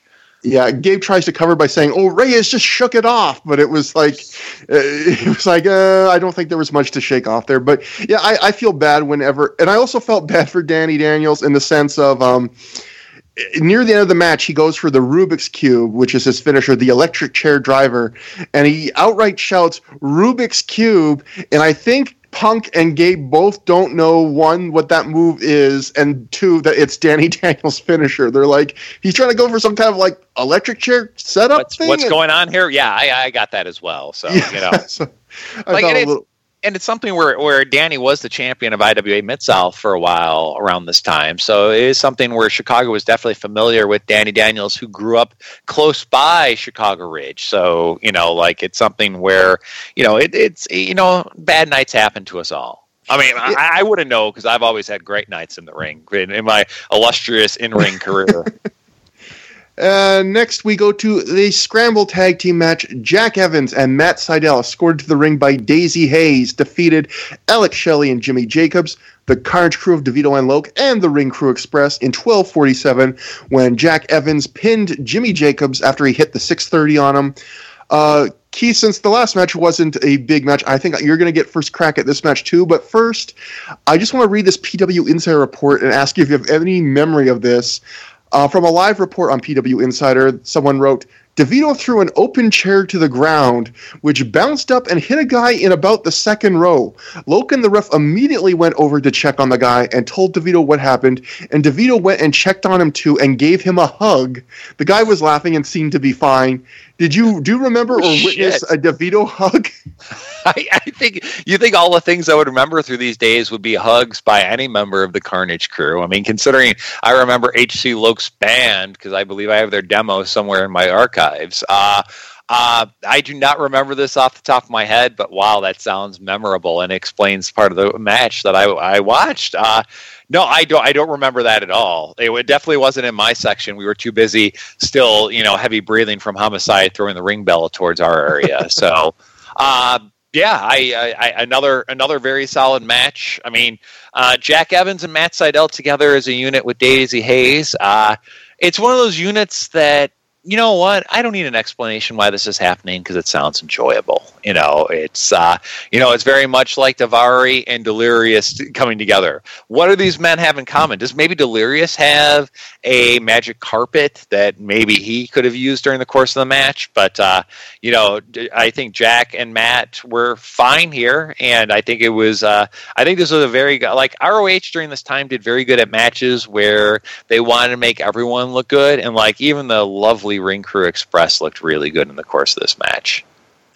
Matt, what did you think of, how's this rank as, you and I are now, when you do a show that covers every Ring of Honor show, you become, whether you want it or not, experts on scramble matches. How do you think this ranks in the pantheon of the scrambles? Well, I think similarly one of the best in a while. It wasn't as good as the four-way or like super memorable. I wrote this down right at the beginning. I wrote, in some ways, this match feels very new. In other ways, Ring Crew Express versus the Carnage Crew. So this had the Reborn and Not element to it. Mentioning Evans and Sydal, Punk on commentary, and I don't know if this is true, but he says they'd never met before, which... If that is true, like, wow, they gave him a big win. Actually, I think it's pretty cool that they gave Sydal a win when, if you're to believe things, they didn't even know he was going to be on this show. And I get that he was just there sort of to be the second to Jack Evans. Like, Evans was treated as the star of this match, right? And Sydal was sort of just there. But just like Delirious, he got a chance to actually show what he could do compared to the previous night. Some Punk commentary highlights. Shelley did a double abdominal stretch on the Ring Crew Express, and Punk goes, yes. I've seen this in a movie one time, but it was two girls and a guy, which I don't doubt that's happened. I thought Punk has watched pornography. Is that what you're doubting here? I am not doubting it. CM Punk, a huge fan of apartment wrestling tapes, confirmed. Apparently, John Kronos and Nicole Bass is abstaining from masturbation part of the straight edge lifestyle? That's the question. It doesn't have to be. Basically, there was a big thing in the late 1990s called the New Breed, where basically they did everything else, but they were able to have sex with their long-term girlfriends. Okay. Yeah. Sorry. No, that's useful information. Someone that actually knows his straight edge stuff, like Dr. Keith, far cooler than either you or I, Matt. I mean, I know, like, I listen to Fugazi. That's about as far as I go with it. But I don't drink alcohol, so I guess that. But I've never claimed to be straight edge just because, like, I don't know. It feels like there are rules that I don't know, so I don't know if I follow them. But yeah, as far as the match, I thought that everyone looked pretty good, honestly. I thought that Huss was, like, super over. I thought Loke and DeVito's chops, like, to Jacobs were very hard. DeVito destroyed Evans with cross faces, and the crowd went nuts for that, which is cool in a match with so many high spots. The crowd can go nuts for just some big cross faces. And Evans kind of shows one of his big skills in this match, which is taking a lot of punishment. Shelley continues to impress with his cool moves and stuff, and I didn't remember who won this match, but I expected that team to lose just because of the promo that Shelley cut on Jacobs the night before, where it's like, you're not going to let me down, right? And then, of course, he does let him down by taking the fall. But I thought the match had a lot of cool moves. I thought the pace was really good. I couldn't tell. There was a spot where Loke, like, he was power bombing Evans into the pile, and it looked like Evans, like, reversed it by moonsaulting off of Loke's shoulders. But then the announcers treated it like Evans was power bombed. So I couldn't tell if Evans was doing the move or Evans was getting the move done to him. But I guess ultimately, when you're falling onto a big pile of guys who are catching you, does it really matter? Meanwhile, Sydal hit a shooting star press onto the pile, and I was actually wondering, like, legit, do you think Mark Briscoe was upset about that? because like that's his big spot. Like in all these matches, he does the shooting star press to the floor, and Sydal, like brand new to the company, just does that, and I'm not sure. And then Gabe calls Evans's springboard dive an Arabian twisting thingy to the floor, which I also enjoyed. Then the crowd chanted for Daisy Hayes, I assume wanting her to dive, but she did not. I was surprised by that because everyone else was doing dives. Why wasn't Daisy and then the referee after that? No man-on-woman violence for the second straight show. So reborn. We are reborn. It is officially retired. We will not. I mean, we will point out as soon as they do it, though. You guys are going to be all over it. And God, well, I mean, we will point it out. Work. But 3 for 30. I mean, 35 for 38 doesn't have a great ring to it. It's the counter is over. I mean, they've done 2 shows in a row without. They will bring it back, but. It's not the streak is dead. Long live the streak! And I thought this match was one of the better scrambles they have done in a while. I agree with you, Matt. It's not as good as the 4-way as a match, but I thought it was a lot of fun. And I think I compare it to the 4-way in the sense of this is another match where just like everyone's good in this match. I enjoyed the work of everyone in this match. A lot of these guys are going to go on to bigger things. And I know some people don't like the Carnage Crew, but I think even they. I like them, but I think even if you're not a huge fan, I think they add a different element to scrambles like this, which you're full of smaller high flyers. And some of the biggest reactions in this match were, like you were saying, like DeVito just beating the shit out of Jack Evans. Like there's a spot in these matches for the big bruising team that like tosses around the little guys and throws chairs at the crowd. Yeah, and gives hugs. And gives hugs. And I also just have to mention, like, this match is the best example, but this was true all night. This crowd elevated everything. Like, this match, this crowd made this match, like, another level of good.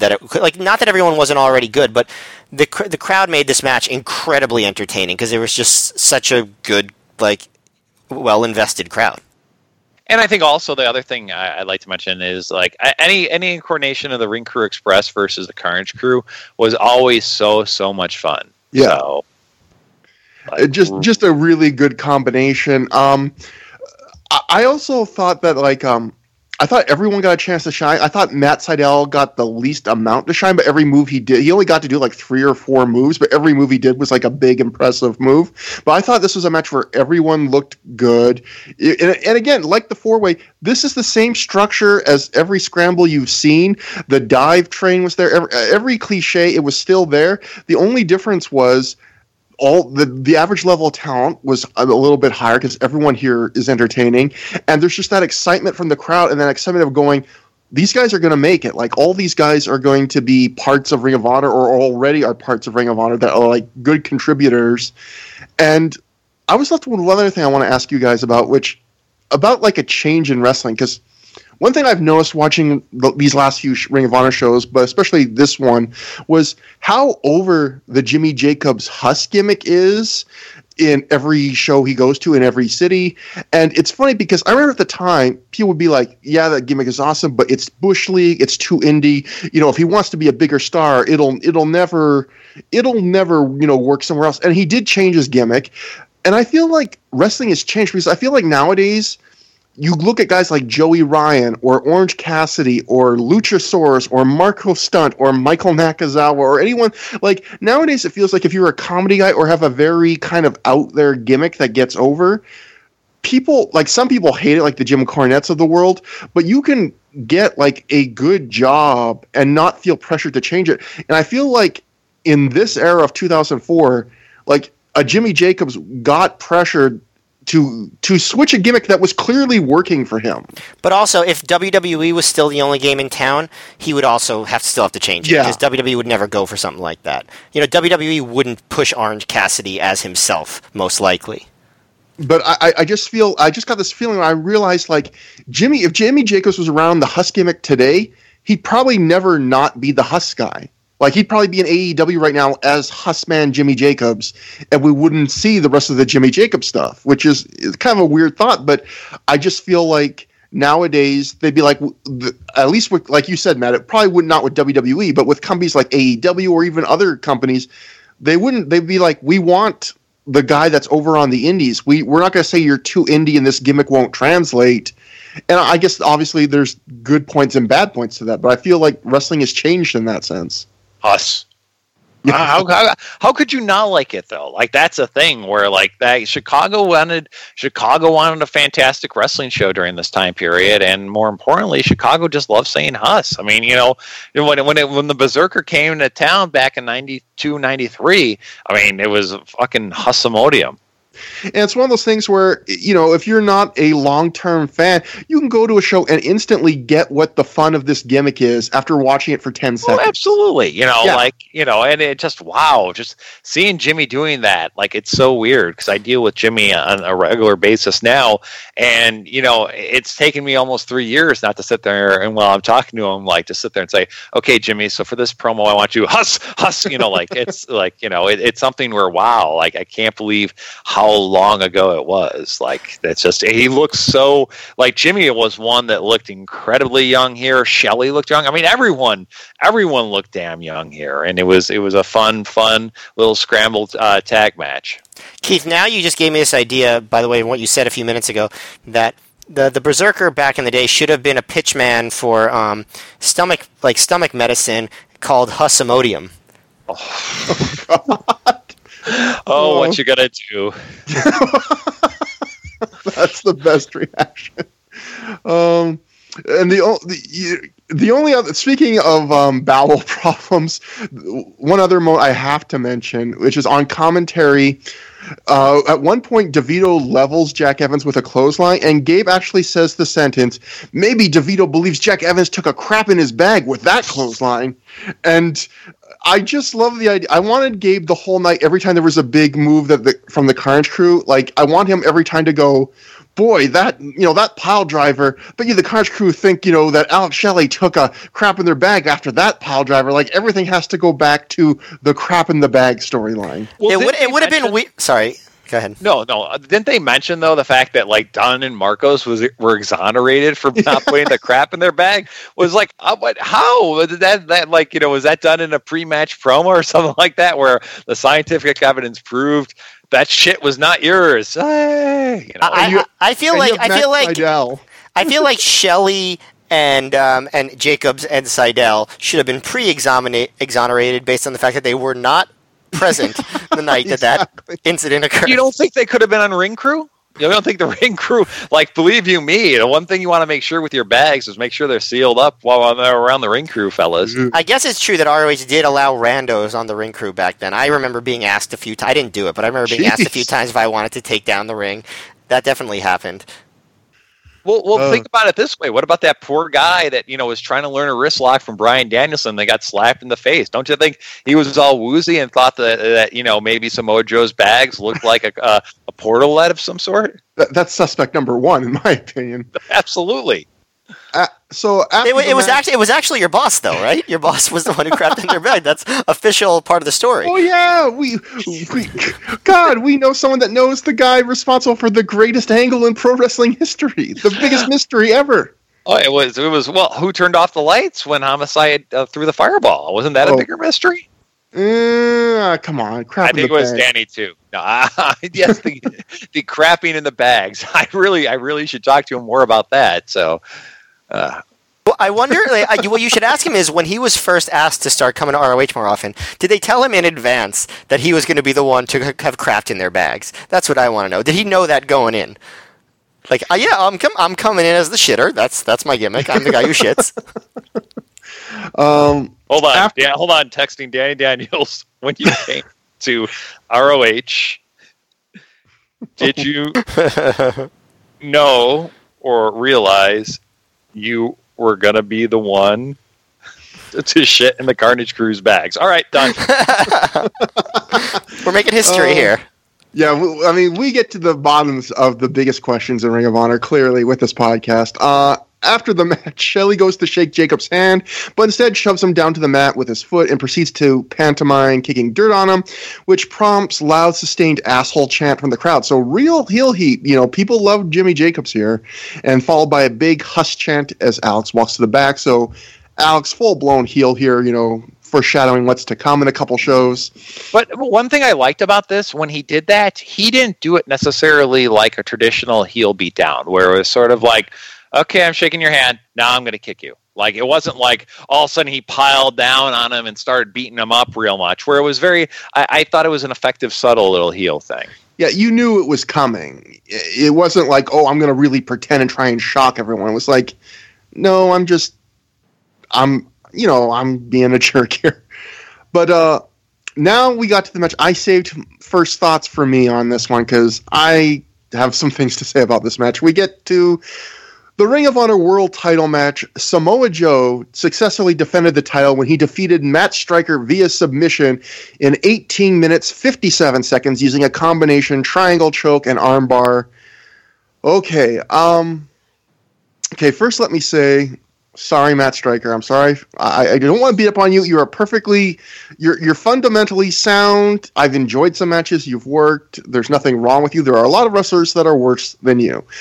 But let's go for this. In some ways, I would argue this match is the end of Matt Striker.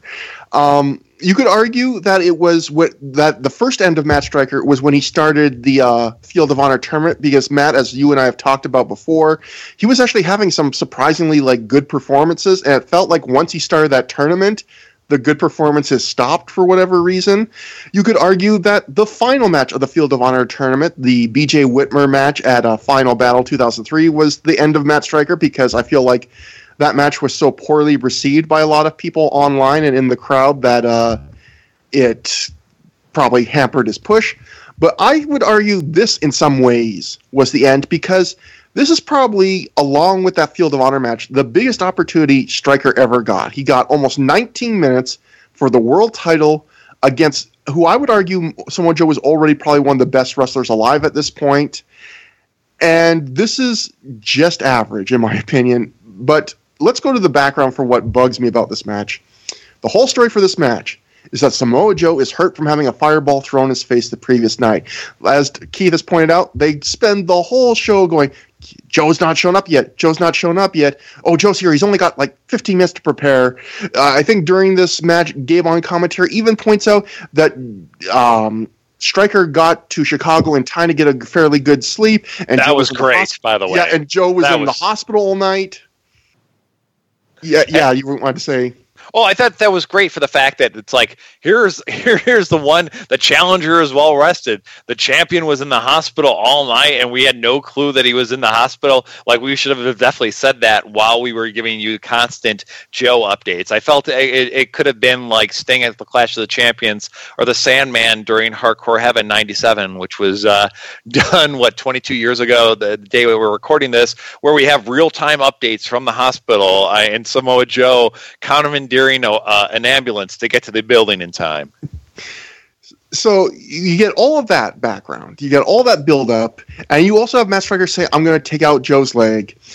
And so thinking about all that, you think, I know exactly what this match is going to be. It's going to be Joe really in peril, Striker mostly on offense, and Striker really working over the leg, and then Joe having to pull out the win at the very end.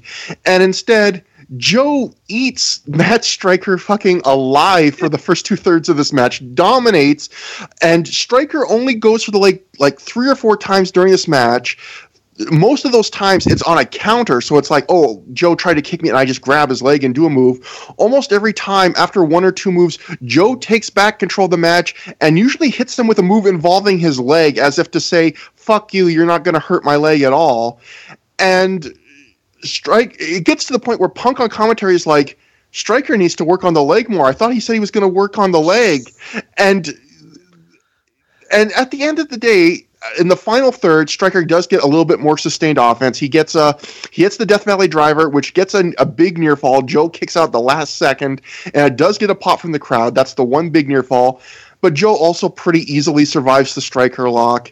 And then Joe wins, and it goes completely against the story the whole show was trying to tell, and it also makes Matt Striker look like he looks like a complete nothing here. He looks like a mid-carder that Joe just toyed with for most of the match, a Joe that's supposed to be completely hurt and dead to rights. And then I think there's one segment of this match that really, it got my goat the most, and it typifies this match more than anything else.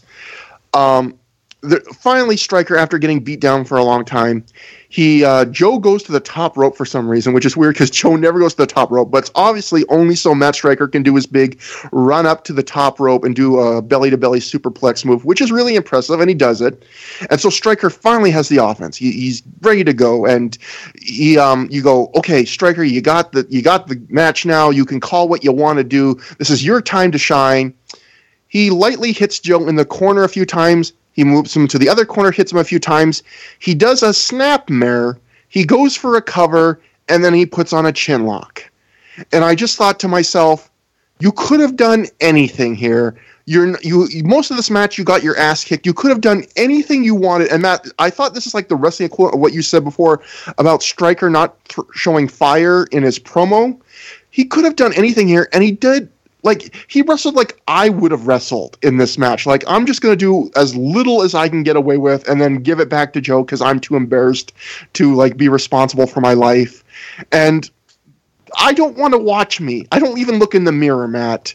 And Matt Stryker was me in this match, and I don't like it, and I don't like me. Matt, what did you think? Well, I like you. And I think you're okay. Yeah. I mean, you're fine. Tolerable. I mean, he's tolerable. Matt Stryker, I'll tell you that. Sir. That's right. No, I like you, Trevor, a lot. I like Matt Stryker, somewhat. I don't know him as personally, so I don't know, his true desires and fears the way I know yours. But all the desires, definitely. Yeah. Matt Stryker's desires coming soon. ROH after dark. Can you ask Danny Daniels what he knows about Matt Stryker's desires? No, please don't do that. That's genuinely scary. Yeah, but no, I agree with you pretty much with everything you said. I don't probably feel as intensely about it as you do. See, there's a part of me that wonders, like, whose fault this match is. Like, it doesn't feel like it's really Matt Stryker's fault. I don't think Matt Stryker went to Joe and he's like, I just want you to kick my ass for, like, the entire time, and then I'll do, like, 4 moves, and then that's it. I don't think that... So, maybe Stryker came in with this idea that he was going to have a great match, and then everyone was like, yeah, no, you're not going to do anything. And Stryker was like, all right, well, fuck it. I think that's possible. You're right that it doesn't go with the storyline of what they were building up, like that Joe was hurt or anything like that. Clearly, Joe just came in, wrestled, other than having like I guess it was makeup, like this mark on his face. That he's wearing it. For those who didn't see the match, he's wearing this bandage on his face that falls off like within the first minute. I don't know if it was meant to fall off or not. Well, clearly it was because he has this big fake black smudge on his face for the entire match. It looks like a big, huge sideburn. It just basically looks like that is what it looks like. Incredibly uneven sideburn. And Gabe's like, "Oh my god, he's been disfigured." It's like just like Homicide. Like, "Oh my god, he's going berserk," and we don't actually see that.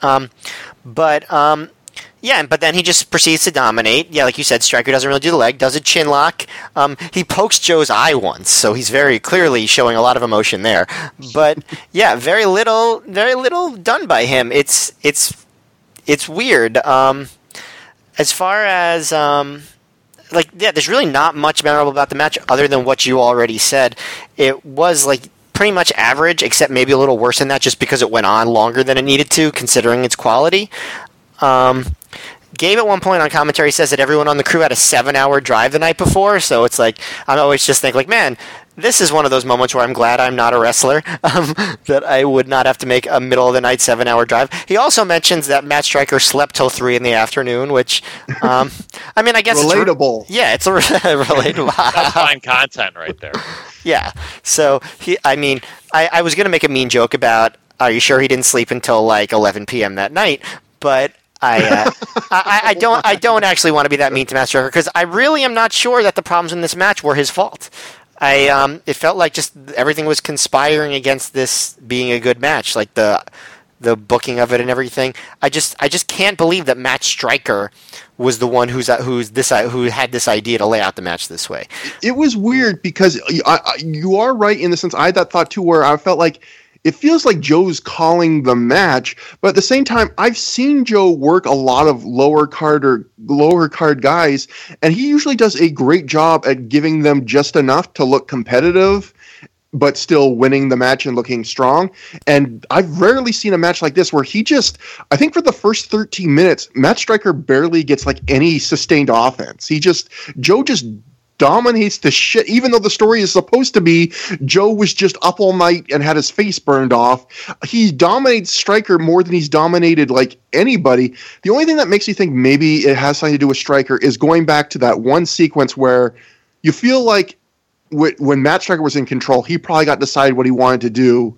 And the fact that he did so little with it, maybe Matt Striker just something about him froze or something. I don't know. I don't know what changed in him between the Matt Striker before the Field of Honor tournament and the Matt Striker after it, because it's like a different wrestler. There's something completely lost in him now. Yeah, and definitely different person almost. Keith, what did you think about this live? Because I'm going to say it's okay if you really like this live, because I was surprised how many people at the time liked this match. And in fact, I'll look it up while you're talking. I believe Wade Keller gave this match a ludicrously high star rating. So what did you think about this? It was fine. I mean, I think it was a little bit better than I expected, but it's still one of those matches where no one expected a title change on the show. So it was one of those things where there were some good parts. I mean, I know from watching it when I watched it earlier on today, my big thing about it was, you're right, it didn't seem like, other than one or two parts, he really wasn't focused on the legs or on his horrible facial disfiguration that he got the night before, or the fact that he was a lot more well-rested than Joe. But there was one part, though, where I believe in one of the pre-match promos, because Matt Striker got 2 pre-match promos to talk about this match, on this show, on this VHS/DVD. I believe that he sat there and said that all he needed to do was give him the DVD. And when he got the DVD, the crowd definitely popped for him, and he did get a near fall on it. So I didn't think it was that bad of a match, but it wasn't anything that would be like in the notable title defenses that Samoa Joe had during his most excellent reign. This isn't one that was well remembered, and with good reason. And I should mention, I thought the match was fine. Like, it was solid. It's just disappointing, one, because it's Samoa Joe, and Samoa Joe matches are usually great at this point. Mm-hmm. Although there was still fun to watch him. Like, he really kicked the hell out of Striker. He did the elbow suicida tope, but his legs caught. But he still did on the rope, but he still managed to connect, which was like a crazy close call. And there was one fun moment where Joe is going to do an Olay kick, and he's going to a part of the crowd where he needs to get another chair.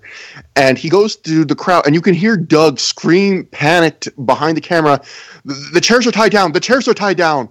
And Joe just grabs the chair anyway and just jerks it out with a rip like he's the Incredible Hulk. He clearly does not care that the chairs are tied down. And I was just like, Samoa Joe, you're pretty cool. And and he does the Olay, because it's just so funny. You can hear Doug just panic, like, "No, Joe, like the chairs are tied down. The chairs are tied down," and he does it. But yeah, it was disappointing because it was Joe, and because I also remembered this. I remembered liking this match more than I liked it on rewatch, and also because I was kind of rooting for Matt Striker. Like, I wanted him to look good here, and I just felt like he wasn't even trying. And that's the thing. If I was sitting Matt Striker down, I would just be like, "Son, I'm not mad at you because you failed. I'm mad at you because I don't think you really tried, son. Like, I've seen you. Me and your mom, we know you can do better than this, Matt." And it felt that way. But I'll say this. He didn't disappoint everyone. Wade Keller gave this match 4.25 stars. And he said, "A sleeper of a great match, tone perfect, stiff, believable." He only gave us a 1/4 star less than he gave Homicide and Bryan Danielson. And in fact, he gave this a 1/4 star more than the next match, the main event. So Wade Keller really loved himself some Samoa Joe Matt Striker. And that moves us on to the next segment as I click around on my notes frantically. Let me just go. I believe it's a promo with Alex Shelley talking down to one Jimmy Jacobs, who. Yeah. One other thing I got to mention: the crowd chanted "Whoop! There it is" when Striker got the Striker lock on. I have no idea why they did that. Well, you got to remember, though, if you want some old Chicago background, people really love tag team here. But at one point during one of the Bulls championship wins, it was the summer where there was the tag team, Whoop, there it is, and then there was the 95 boys, Woot, there it is. And it was very confusing to Chicago Bulls fans for myself to figure out which one it was. Wasn't one of them like Hoot, there it is, or something like that? Well, I think it was Woot and Hoot. Like it's very confusing still to this day, and I think that's the reason why people did it. But like I said, that was like 1996, like where Whoop, there it is was a big thing. But I think people just love it. I want to bring that and Huss back so badly now. I remember, if you watch WCW Saturday Night in 1993, you would also hear "Whoop, there it is" a lot. It clearly was very popular among the wrestling audience for clearly a good decade plus there. Well, there was of course the Whoop, there it is, which was by the Miami-based group Tag Team. And then there was another one that was, I believe, the 95 boys, which made it even worse for so when the Bulls won that year, it was very much so which one are they doing? I don't know, But I don't know why. Maybe Chad Collier was a secret tag team guy for all we know. So after that, like Keith mentioned, first we see the camera follow Joe back through the curtain, and he angrily asks the cameraman where Homicide is. He says yes, wants a meeting with Homicide because they have a lot of business to discuss. And then we cut backstage somewhere else to join Alex Shelley and Jimmy Jacobs. Shelley says he requested this interview time to tell Jacobs he doesn't associate with losers. He says he doesn't need Jacobs hanging around. And again, he alludes to the Generation Next show that will be coming up on May 22nd, 2004. So just very simple, quick little segment there. And that brings us to the main event. Ring of Honor Tag Team title match. The Second City Saints of CM Punk and Colt Cabana defeated the Briscoes, Jay and Mark, to become the new Ring of Honor Tag Team champions. 19 minutes, 48 seconds. Matt's just sent me Whoop, there it is, or Keith Lefinski. Yeah, that was Keith.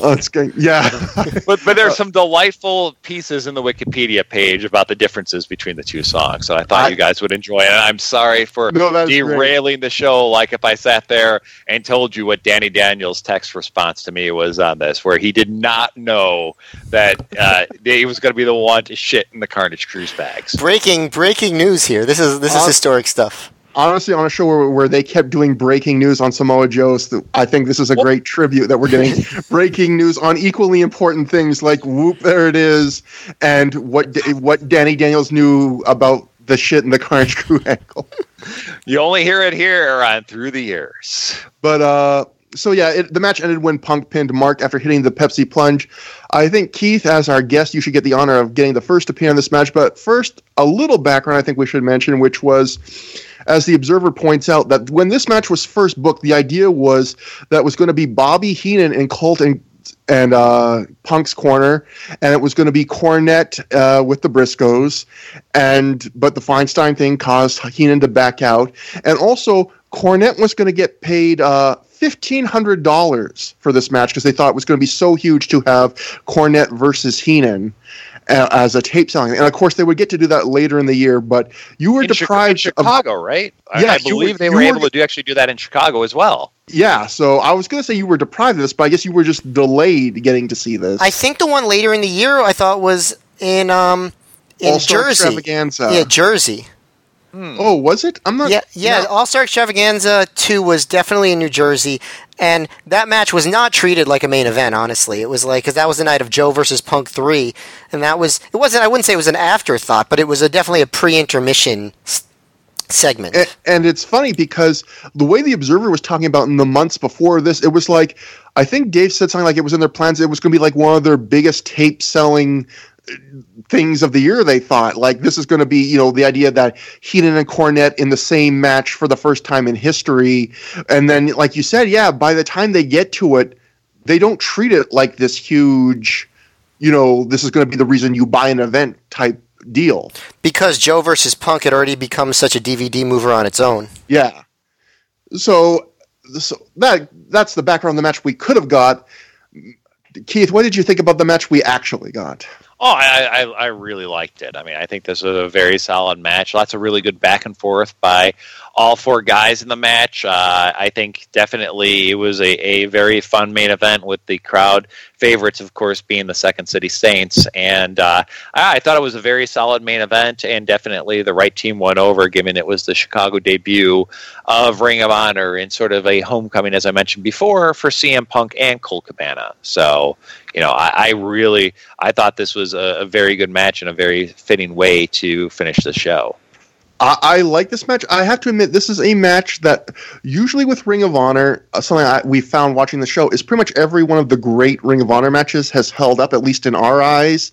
This is a match I remember absolutely loving. It loses a little bit on this rewatch for me. I feel like it's aged a little bit. It's mainly because I feel like this match has a good structure where, the Saints play the baby faces. They run wild at first, and it's a lot of fun. Like, they're doing double teams and quick tags, and they're doing some comedy spots even, and the crowd's just eating it up. Like, it looks so fun to be them at that moment. Like, the crowd's just loving everything they do. And then the Briscoes get their heat segment, which is, common, good. And then the final few minutes are bigger moves, everyone in and breaking up pins.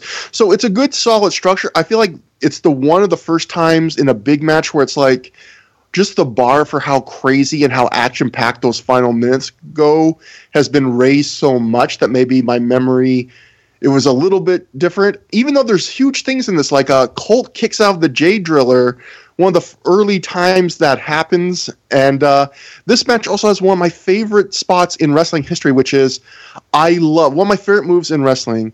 And I believe this is the first time I saw this, is when someone is on someone else's shoulders for like a doomsday device, and they turn it into a power slam where Punk is on Jay's shoulders, and Mark is going to do the springboard doomsday device, and Punk catches him mid-flight and just power slams him off the guy's shoulders.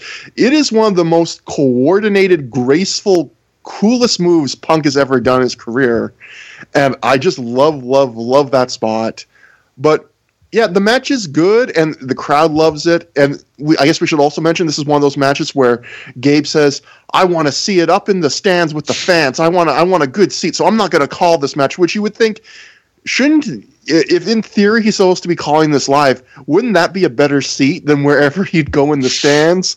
But there's no commentary for this match, so you get to hear a lot of crowd interaction, including Punk getting Mark in a double knuckle lock and then asking him, "How do you like that, chicken fucker?" Or Punk going early on into the camera and saying, "I'm a big baby face." Or the crowd chanting, "You fuck chickens." You get to hear that crystal clear because there's no commentary. But you also get to hear Punk being one of the loudest spot callers of his generation.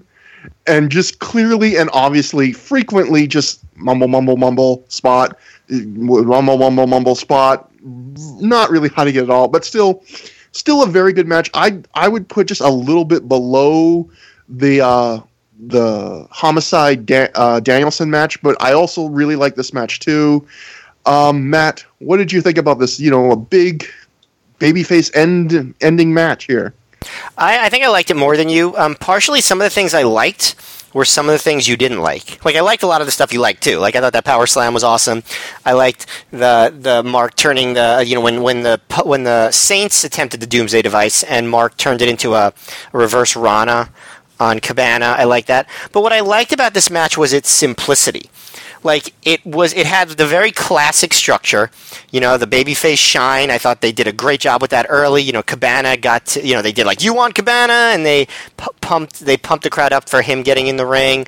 Yeah, that was awesome. Yeah, they did when they did like their little like arm shimmy elbow drop. Yeah. That was great. And then when the Briscoes took over, Mark looked great, I thought. I mean, I thought they both looked good, but Mark's heel stuff was great. Like, we would do the accidentally kneeling on Punk's knee while he was being counted. He spat at Cabana, and that popped the crowd like crazy. He knocked Cabana off the apron. And then, Punk got the hot tag, and they did all sorts of cool stuff. And then, they didn't try to make it fancy. Like, they did a few big moves. Cabana kicked out of the J Driller, which... Finally, my prophecies come true. This has happened again 2.5+ years after I thought it happened. But But they got some good near falls, and then they just went to the finish, where they were going to double superplex Punk off the top rope. Punk threw Jay off the top. Pepsi Plunge Mark got the win. They didn't try to get cute with it. They just gave people what they wanted, and they did a great job the whole match. The characters shine through. The moves all look good. There wasn't a lot of botched stuff or really much of anything. There were some cool moves. So I would put this in the great category. I thought this was on par with the Danielson Homicide match, and I thought it was one of the matches where actually not having commentary helped. Just less distraction. Like, the crowd was so good for this match, and the crowd interaction was so good that I thought hearing all of it really enhanced the match. The storyline was simple enough that you didn't really need the commentary to explain any nuances. I thought they did a great job. I thought it was a great, classically built tag team match.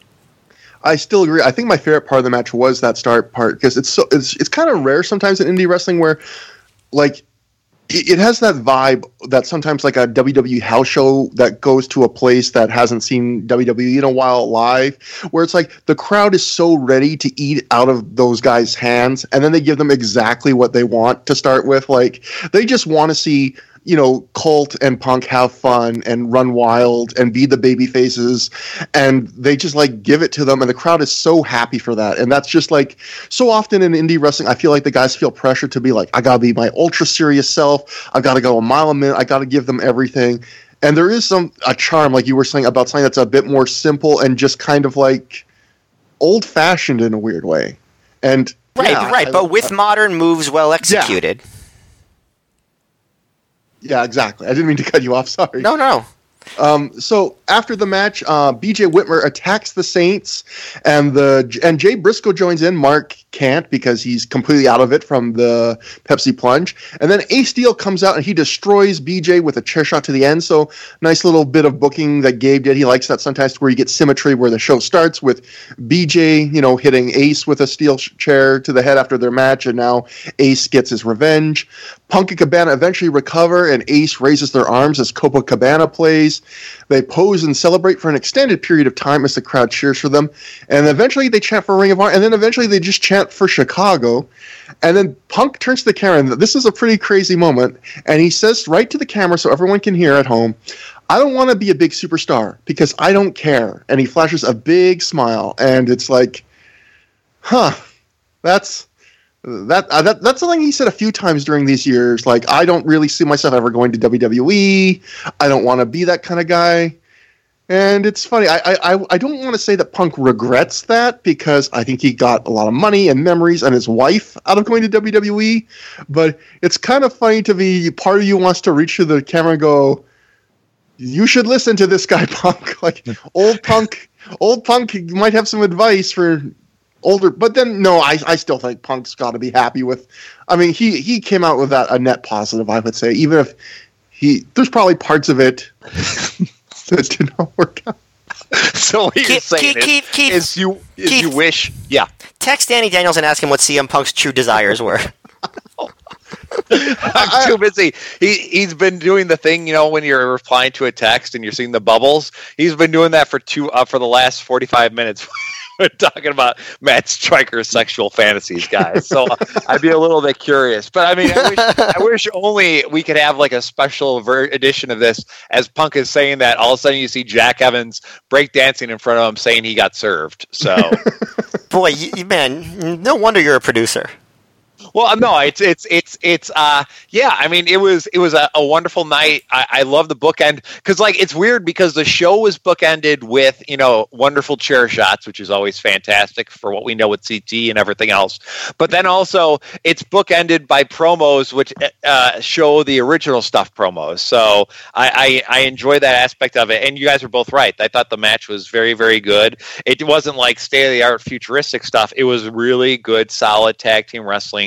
Pepsi Plunge finish, and then Ace Steel getting his revenge, and then eventually the next Chicago Ridge show would eventually have the Second City Saints versus Moff and Whitmer in that second in the Chicago street fight. So it was a really good bookending for what we would see in the future when they came back to Chicago, which they announced that they were on the day of that show. So it was overall a fantastic night of pro wrestling. A great city. You guys mentioned the fact that there was no commentary for the final match and how great the crowd was. And thanks, guys. I would like to think that I was partly responsible for that, considering I was 1/800th of that crowd. So I credit you honestly completely. I think it was all you. Fantastic. So, we just have a couple little backstage things. We cut to Joe and Homicide confronting each other in the building long after the show is over. Joe is wearing a New Japan towel all over his head, presumably so to cover his cheeks, so he doesn't have to reapply more black makeup for a quick promo. He and Homicide decide to head into the men's bathroom to resolve their issues. Which was the men's bathroom I mentioned earlier on, being in some courses hideously disgusting and awful. So the fact what happens to them in there makes it even more for the squeamish. The riskiest spot of the night. And the Ring of Honor cameras go to follow before Joe stops them. Joe tells the cameraman that the only reason the cameraman's there is to find out who walks out of the bathroom and who doesn't.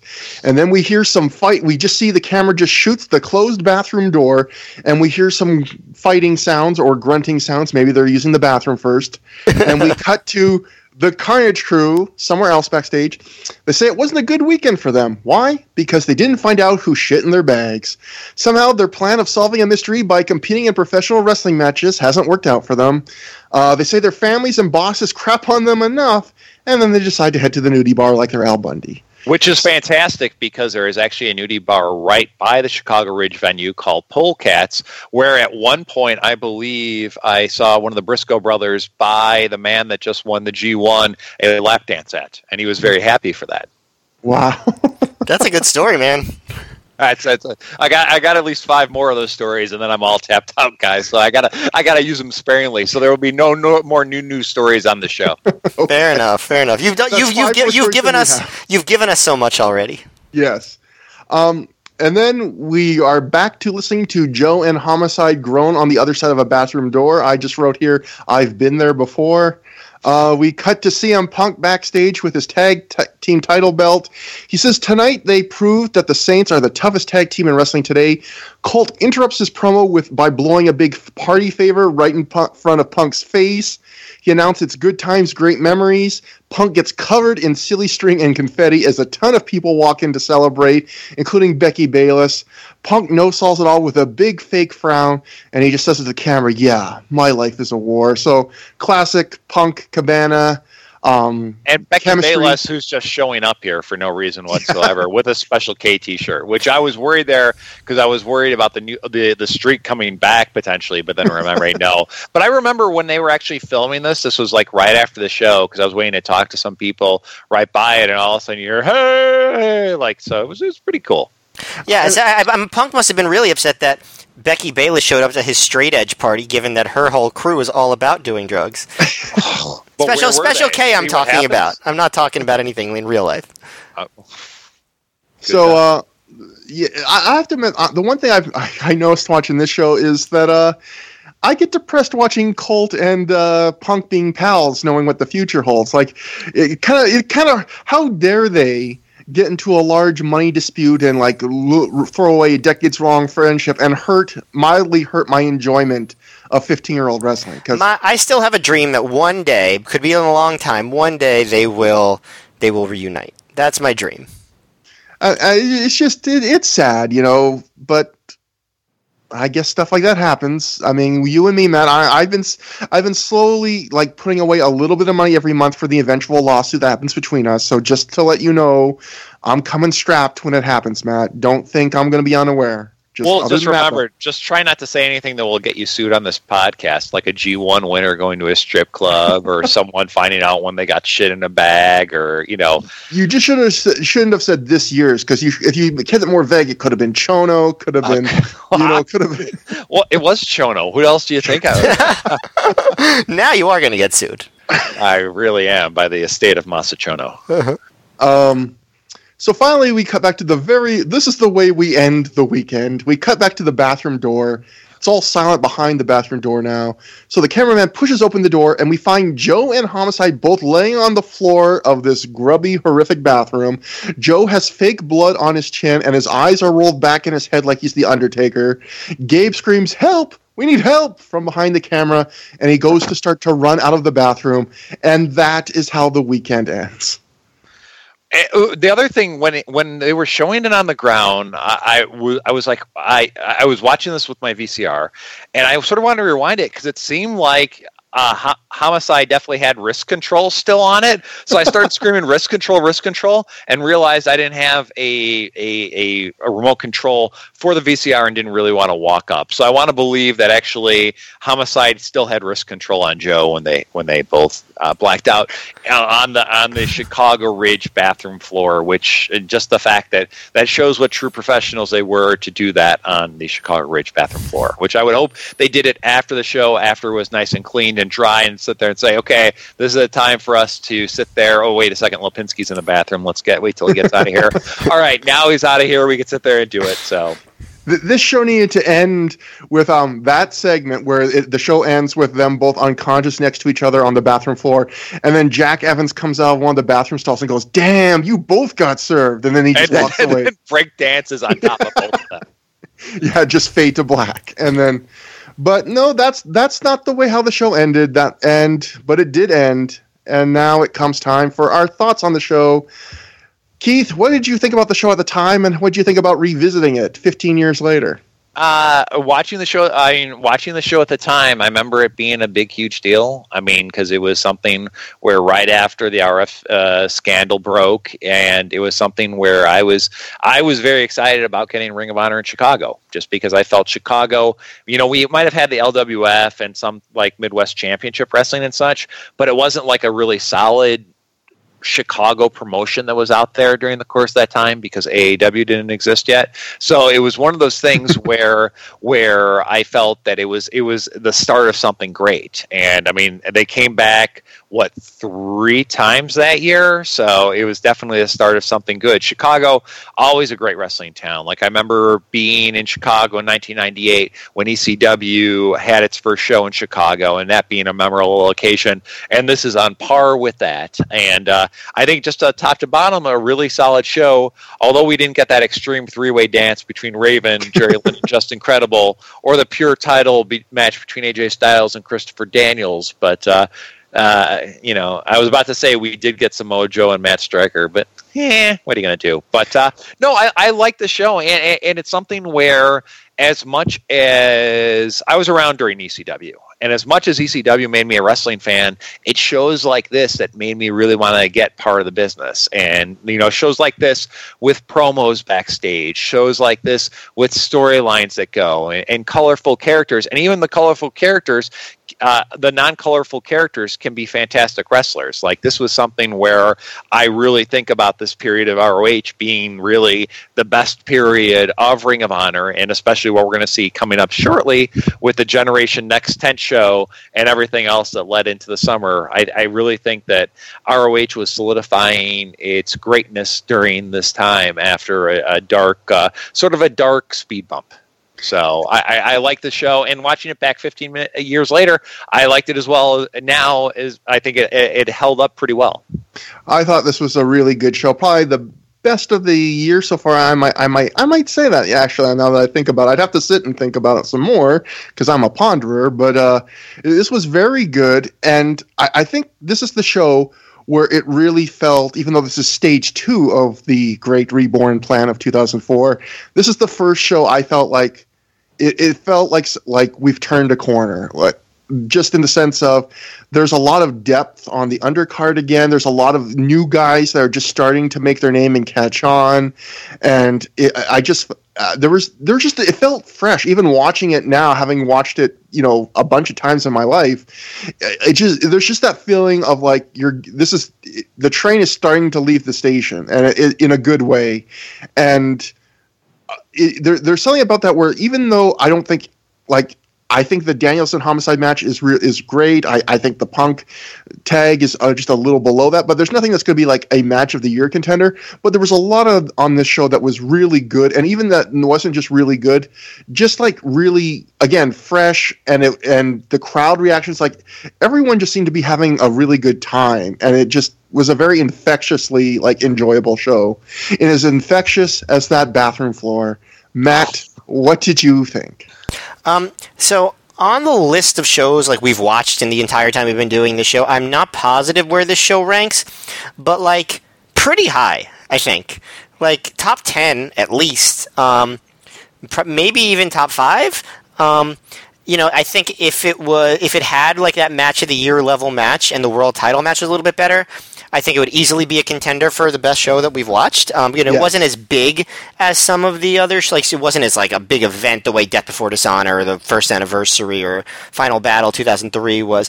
But as far as a solid wrestling show from top to bottom, I don't know that they've done a better show than this, honestly. And the booking was really good too. And like you said, it felt really fresh. The timing of it was very important. I thought this was a legitimate great show for what ROH needed at the time.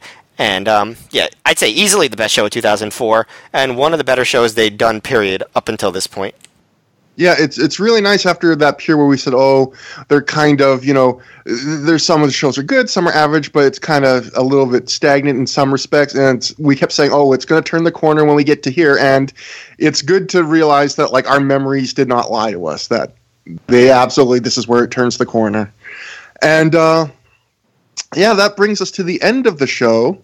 So for time, let's do some little plugs. As always with us, with Through the Years, you can contact us by writing to throughtheyears@gmail.com. That is THROH for through, at Trevor Dame on Twitter, at Mayor MGF on Twitter. We post on Voices of Wrestling message board, Pro Wrestling Only message board. We have little threads in the plug sections. And Keith, you've gotten to plug AEW a couple times through the show, but you haven't had the chance to do a really good, full-throated spotlight on you plug. So for any of your social media, or I know AEW's got its big annual Jim Lineman tournament. Lineman. I don't know why my mouth said that. I know the name of the goddamn. Because you're hungry for some Jim Lineman, so that's some good vitamin for yourself. I am hungry, but you've got that coming up not too long from now, so you should tell people how they should get to see, how they could see that show. Well, definitely, if you've not purchased your tickets yet, please do. We are running 2 shows on August 29th and August 30th. August 30th, of course, is sold out. The 29th, the tickets are moving very quickly. I hope to announce a sellout later on this week for our 3rd annual 16-man tournament to celebrate the life of former AEW owner Jim Lynam. It's happening this weekend, the same weekend that many of the wrestling eyes will be on Chicago because of that little mud wrestling show known as AEW having their most recent pay-per-view show here. So it's going to be a great weekend. Starrcast is in town. I'm really looking forward to it. Lots of good talent. The AEW debut of Willie Mack. Joy Lynch is coming back. I'm really excited for what happens this year in AEW. It's been I don't want to say a challenging year, but there's been a lot of things happening within the independent wrestling world. But I think we've had some really good shows this year, and I think you can check those out. Definitely on the High Spots Video Network, the best $9.99 in the business. But definitely follow us on the Instagram, on the Twitter, at aawpro.com. And definitely, if you have not seen any of the videos that the Polish Rob has done for us this year, I think you're missing out, because I think they've been some of the best story, getting to learn about the guys and talking about the story points of AEW very well. I think actually on Monday night we're doing a world premiere of our Sami Callihan video. So go ahead and check it so you can shit on him even more. So yeah, definitely, it's been another great year for AEW. I'm looking forward to the tournament. But more importantly, guys, thank you for having me on your show. There's not a lot of Twitter accounts I'll put over, but both you guys, especially Trevor, are very, very good at the Twitter game. So like, it's something where, politically, there's a lot of things at times I can't say because, of course, I am, of course, one of them. I'm part of them Whig Party people. But there's times where Trevor will keep me in stitches for days. So yeah. There's a reason why. Like, I don't want to sit there and say, here are the people that you should follow on Twitter. Like, I won't sit there and do a follow Friday thing. But Trevor, I don't want to discount you either, Matt. But I mean, both you guys are very, very good at this Twitter business. And I hope this Twitter and this internet thing is more than just a fad, because you guys do it both very well. And just the preparation you do for the show makes it really good. And just one quick correction, and no, it's not about Danny Daniels or any poop.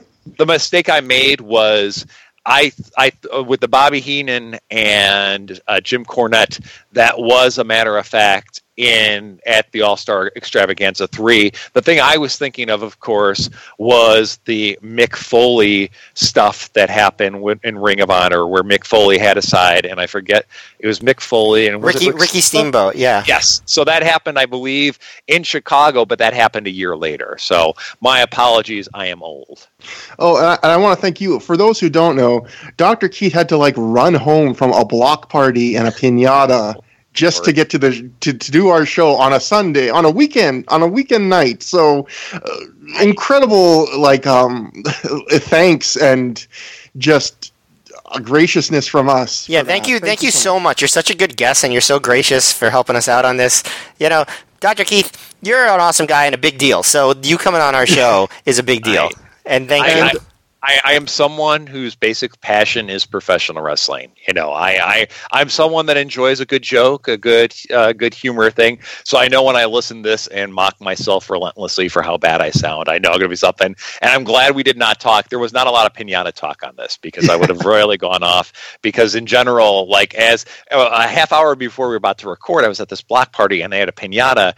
And I heard that they were doing a piñata. And most people, a few years ago, I was like, you guys were like, oh, there's a piñata, that's great. And I'm just like, no, you guys don't fucking understand. Literally what's going to happen is someone will potentially get hit with a bat. That thankfully did not happen, because I almost had to spear a kid. That's another story and a lawsuit altogether. The second part is that what happens is, as soon as the piñata breaks, the biggest kids will get the most candy. The smaller kids, hopefully you tell some of the bigger kids, hey, make sure the smaller kids get candies. No matter what, usually if you have a crowd of 10 kids, 2 of those kids will be crying, and there was about 20 kids going for this piñata. So it was just, piñatas just bring tears and heartache. So, instead of having a piñata, just give a little bit of each candy to each kid. There's no reason to hit something for it, So I'm anti-piñata, but I believe also this was something that was done. I believe this is a Larry David bit that I'm doing right now, which makes me even more agitated for the fact I don't remember whether or not it is a Larry bit or not, and I've never taken a bump, guys. So think about that. That's telling you something about aging. I think this show has finally done one thing. If we can't say nothing else, we've at least given people one really solid, important lesson, which is do not become a parent, because you will become disenfranchised with piñatas, which I can't imagine a more horrible possible future. Well, that's the thing. You don't want to sit there and you want to look positive on pro wrestling and piñatas, or pro wrestling piñatas, as it were. I really think this pro wrestling tease thing is overdone. I think pro wrestling piñatas is the next step. I'm surprised those don't exist already, but now we're going to make them. So thank you. That's another great thing you've contributed to the world, Dr. Keith. Thank God. Next time we will be covering Round Robin Challenge 3. Me and Matt will be cracking that show open. Will it be full of candy, or will it be full of small Matchbox cars? I don't know. There goes Matt. Help me. I really don't. I don't know that I can. Okay, that show, it has Spanky's return to Ring of Honor. He wrestles Homicide, and it's got a round robin tournament for the tag titles. Debut of Mark Nolte. That's what I remember most about that show. And the debut of Mark Nolte. Rest in peace. See you at the crossroads. Okay, until next time, have a good time. Have a great time.